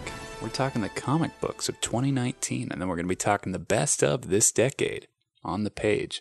You guys are both just admitting off pod. Jacob didn't read too many comics this year, yeah? No, I never learned how to read, actually, so That's kind right. of an impediment. That's true. You've been phonetically telling us the Witcher stories by just guessing what's on the page. I Yeah. got the picture versions. Yeah, I didn't read a lot this year either. I did read, if you listen to our Halloween spooktacular episodes, I read Cycle of the Werewolf. It didn't come out this year, but it was a good little short story, Stephen King, that Colin lent to me, and I will be getting that back to you. But other than that, the only things with books were D&D 5e, which I love this decade, but that's not really a comic book. Oh, there we go. But I think that was... That's all right. I forgot to mention you great loaned thing. me Dark Souls 3 this year as That's I burnt through that as well. So we're doing a nice little trade swap there. There we go. All right. Well, we'll just recommend a bunch of comic books to you guys. Kind of more for the best of the decade part, but I'll just say that the rise of the writer Tom King, we brought him up a bunch this year on the podcast. He started out with a book called Sheriffs of Babylon. He was an ex-CIA operative who got to see some time in the Middle East, and he tells that story, Sheriff of Babylon, which is literally just about a American commando teaching the forces over there to sort of be police, and then he gets sort of wrapped up in a military detective story. It's very interesting. And the fact that he's gone on this year to be the head writer of Batman, Mr. Miracle, which was like incredibly lauded as one of the best comic books of the year. Nice. Yeah. Yeah, Tom, all hail the king. Yeah, while we're talking You have about to. Tom King, I think the later half of this decade, we really saw a return to slice of life comics just in general. The reboots of Archie from Mark Waid, the Flintstones book, even some of the Tom King Batman stuff, the Mr. Miracle stuff. A lot of that is really just slice of life comics, and I've really Mark loved Waid to and see Fiona that. I hope we Staples. continue that. Who did the Archie stuff. Your fiance, Cassie, loves Fiona Staples, specifically her saga work with Brian K. Vaughan. We saw that wrap up earlier this year, and then they went on a extended hiatus where they announced that it will be moving into part 2 of Saga. Are you caught up on that stuff, Joe? Pretty close to. I've been milking the last volume, but that is my contender for comic book of the decade. I mean, you took. Oh, would you say so? Yeah, you took something that was mixing slice of life with the Odyssey with sci-fi and created something that Yeah, a lot of everyone can comedy. connect to. So I think it's wildly original, but also so ingrained in classic, like even pulp comics of the 50s, while still mixing in this heart that is really just found its way into comics in the last decade or so. So I'm a huge fan of Saga. I hope it never gets adapted. I hope it never gets adapted too. I'm sure they'll try. I am caught up, Joe. I'm a little worried. No spoilers for you, but I think they might lose some fan base. It's kind of equivalent to Walking Dead getting rid of some of their biggest characters, where you're like, well, I liked those really big characters, though. Yeah, we're in a huge transition period, but I think everything's got to end at some point, and Saga is not Batman or Spider-Man or Superman. Joe, how dare you say that? Stuff never has to end, because this year was so special. 2019, guys, did you know this year we got Detective Comics issue 1000? We got Action Comics issue 1000. So there you go. That's Batman, that's Superman. We also got a made-up thing from Marvel called Marvel Comics 1000, which is sort of them also jumping on this bandwagon too. There was no long-running thing called Marvel Comics. I mean, that does not exist. They're really just honoring their history. 2019 marked the 80th anniversary of Batman and the 80th anniversary of Marvel Comics in its entirety. So we saw a lot of anniversary issues. Colin, did you ever get through Detective Comics 1000? I have, and I was going to say Superman as well, because Joe, you're mentioning this transition period. Do you like when we get to these anniversary issues where you have to write it out with the writer who's currently on it? Because I know a lot of people, when it got to Action Comics 1000, they're like, oh, but I don't want Brian Michael Bendis doing all the fucking Superman stories. I hate Brian Michael Bendis. Yeah. I mean, I love Brian Michael Bendis and I hate Superman. So that one's kind of a weird mix for me. But no, the standout of those issues is always the 2-page little nuggets that I don't have a whole Batman story to say. But what if I tell the story of him tracking down the gun that killed his parents and melting it down? You get some really awesome character moments in those little stories. I always love those anniversary issues. I have a copy of Detective Comics 1000 signed by Jim Lee that I think I'm going to take to every con with me. That's awesome. That'll be my grail to get signed by everyone. And then, there's some other great writers that we saw kind of become legends this decade. Scott Snyder and Greg Capullo, the team behind the DC Dark Knight's Metal. Yeah, before that, not Rebirth, but the New 52. Oh, yeah, you're right. Sort of leading the way with New 52 until they get usurped, but still, even adding to the mythos of Batman with stuff like Metal, it's not fully taken away from him. Scott Snyder is getting his stuff in there. Greg Capullo, of course, doing incredible art still, even though I do like Mitch Gerard's better with Tom King. Yeah, well, and, the end of 2019 marks the end of a lot of things. Tom King is done with Batman. He just did his final issue. His next book is Bat and Cat, so we'll see. Hopefully we continue kind of some of what he was doing, but it won't be mainstream. And Scott Snyder and Greg Capullo told their final Batman story, The Last Night on Earth. So, I'll tell you why that's not going to work, Joe. Catwoman is not nearly the smoke show that Big Barda is in that run, because that is a woman. I mean, Thick gets thrown around a lot, but Big Barda got it. She got it in all the right places. She got big in the name, dog. And on the flip side of it, Marvel Comics, I honestly wasn't too impressed with a lot of what was happening. I think No, Marvel Comics 1000 had a little Scott Aukerman page. I like that. He got a little 6 pages because he did a lot of weird stuff this year, like X-Men Black, the Mojo-verse. He did a lot of standalone one-issues for Marvel. Yeah, and we are seeing the continuation of the renaissance of X-Men, which is nice. My takeaway for the year for Marvel Comics, though, was Spider-Man Life Story. Chip Zdarsky, one of my favorite writers, had an incredible year. He was on a Daredevil run people adored.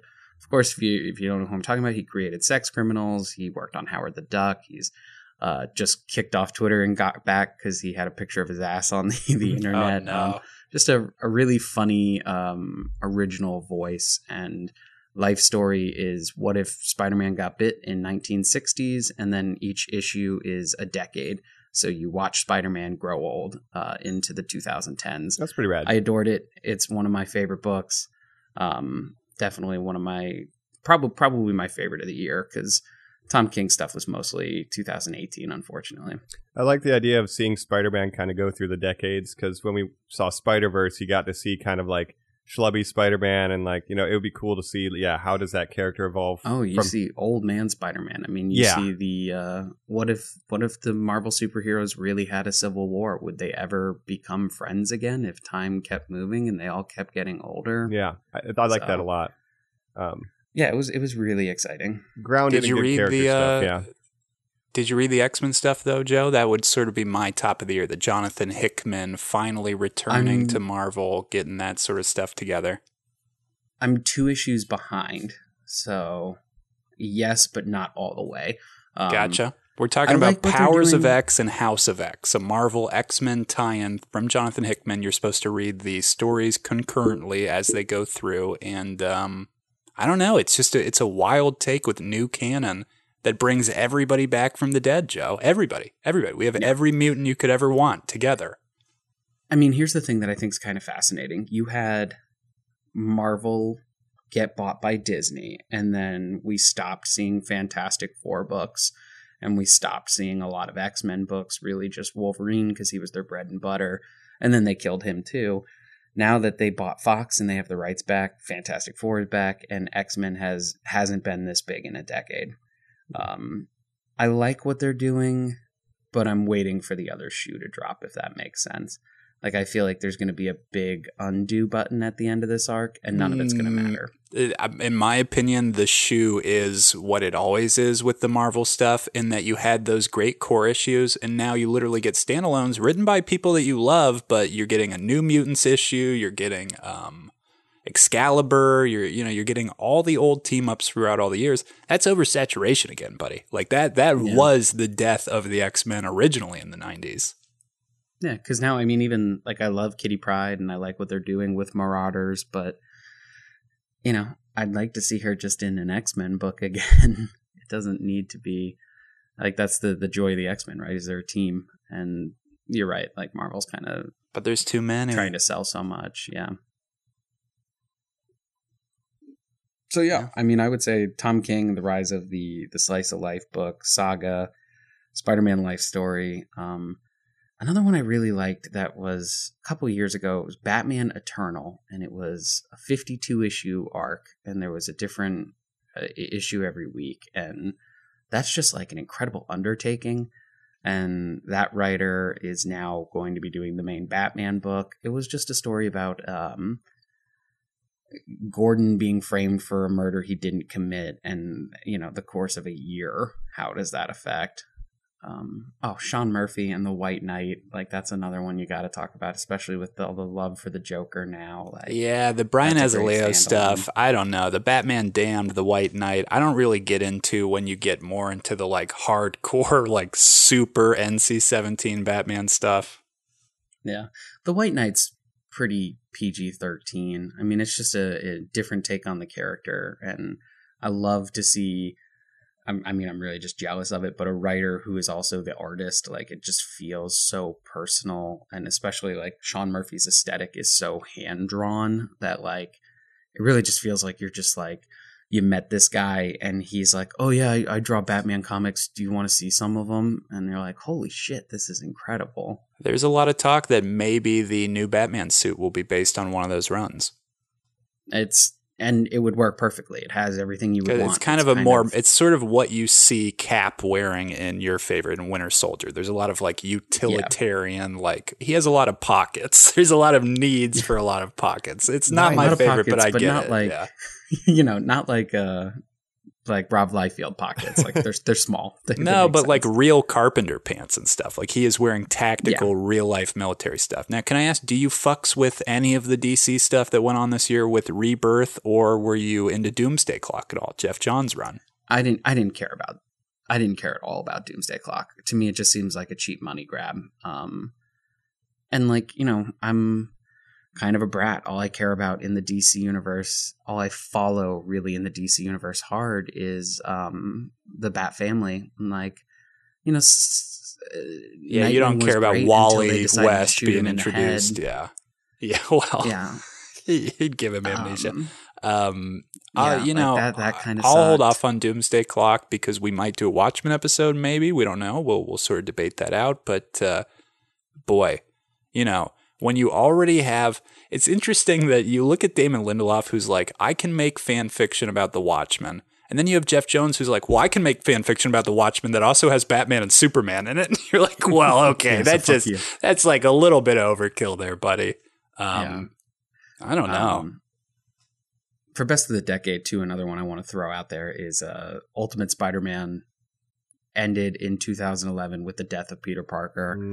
Whoo boy, what a great book. Right.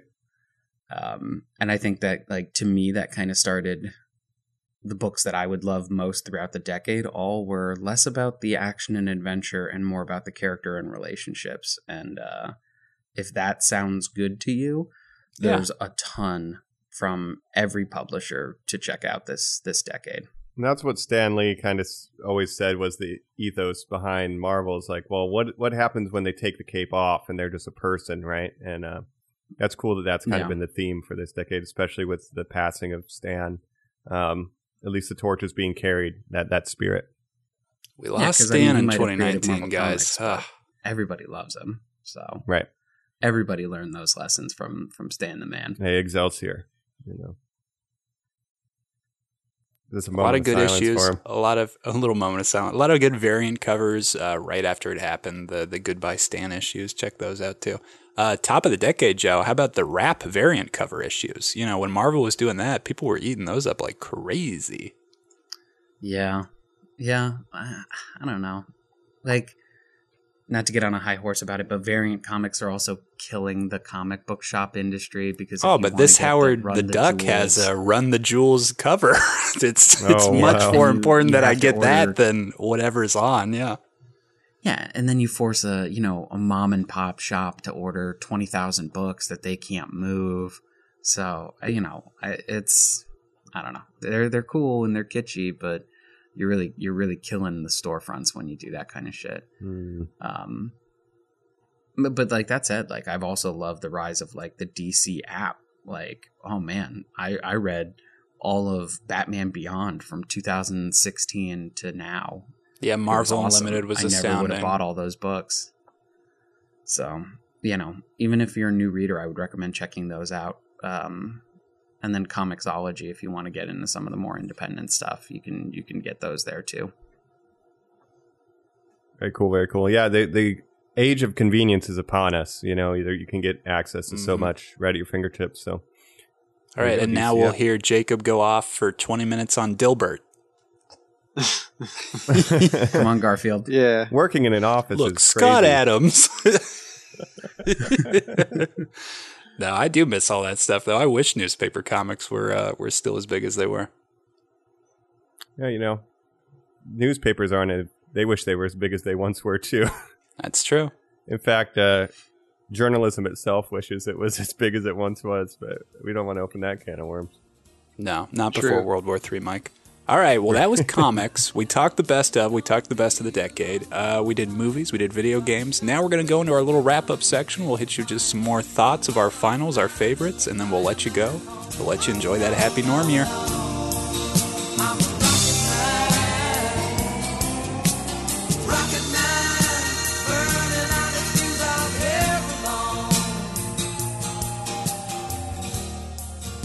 We're back. Happy Norm year, normies. The ball's about to drop. We're counting down 10, 9. Okay, but before it hits, let's just hit us with some things we're excited for the new year.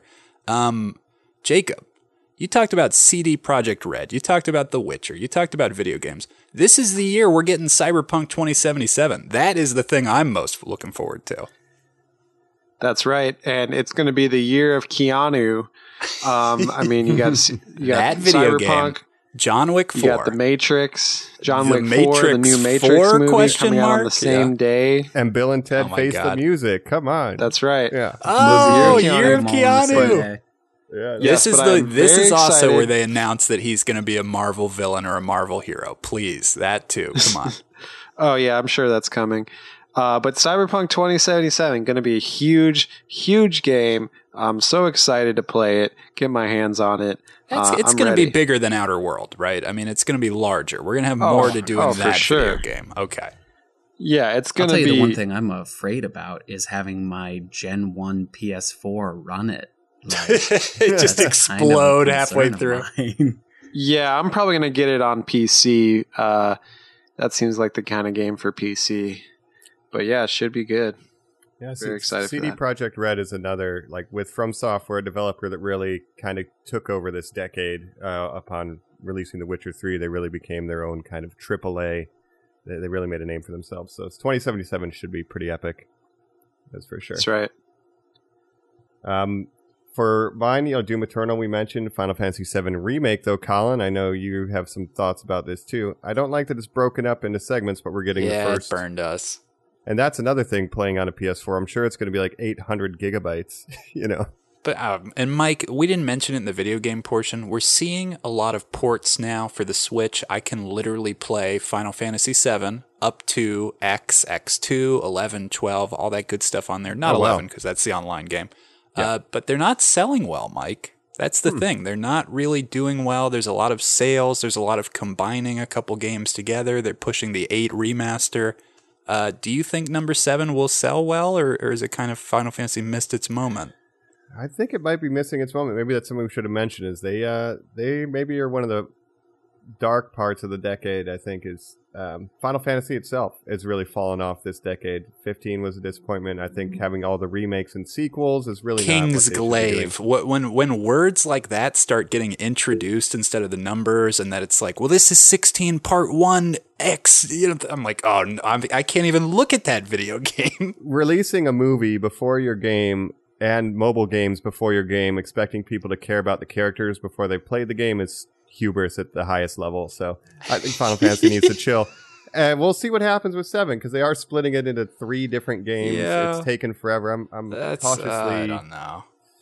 I don't think I'm optimistic, but I will play it for sure. But Doom Eternal is going to be dope. Resident Evil 3 is going to be excellent. And we get Tenet, King Kong versus Godzilla, and Sonic. So...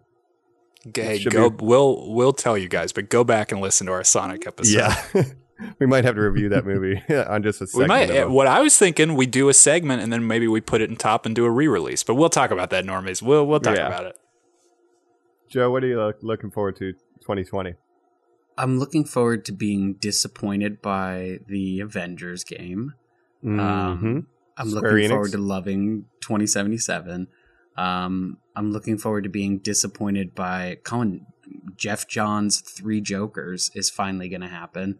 Yep. The only reason Doomsday Clock came out now opposed to 3 Jokers is because he made an agreement to say, I will put out Doomsday Clock and keep delaying it because it's not done if you'll let me do 3 Jokers and wait till it's completed. So it should be a more cohesive idea, hopefully. I don't care, Joe. Yeah.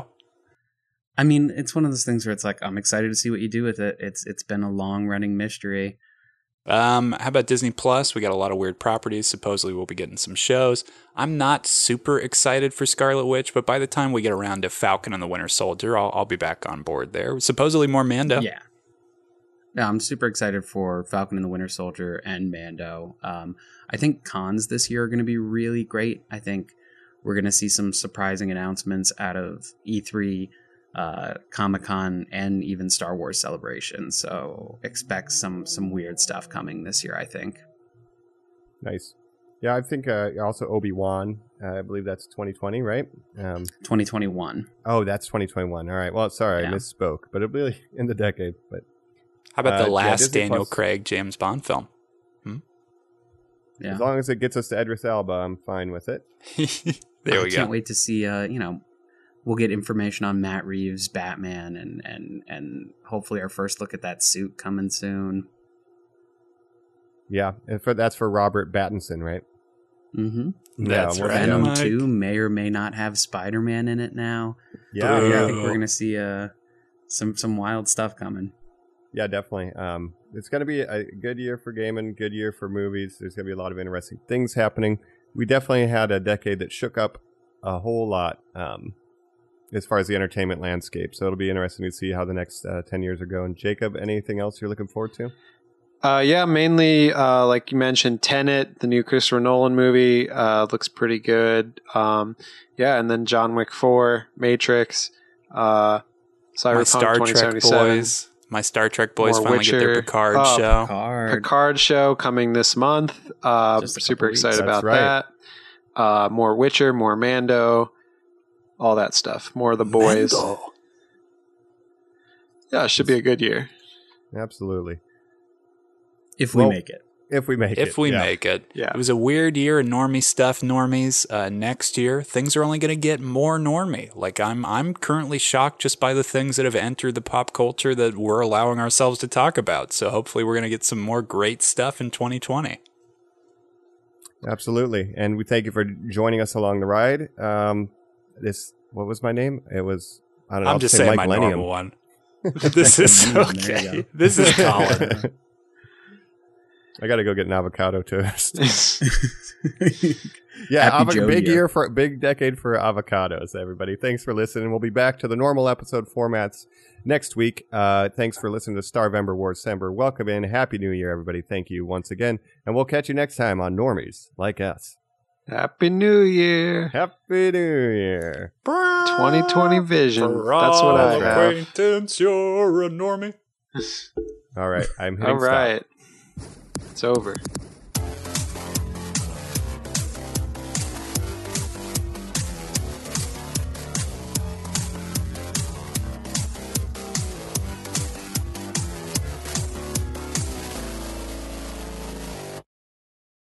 Oh, hell yeah. This is Aquaman, and if you enjoyed that episode, I'd really appreciate it if you give it a like, share, and subscribe on iTunes, and you'd really be one of my man if you share with a friend. We'll be seeing you around.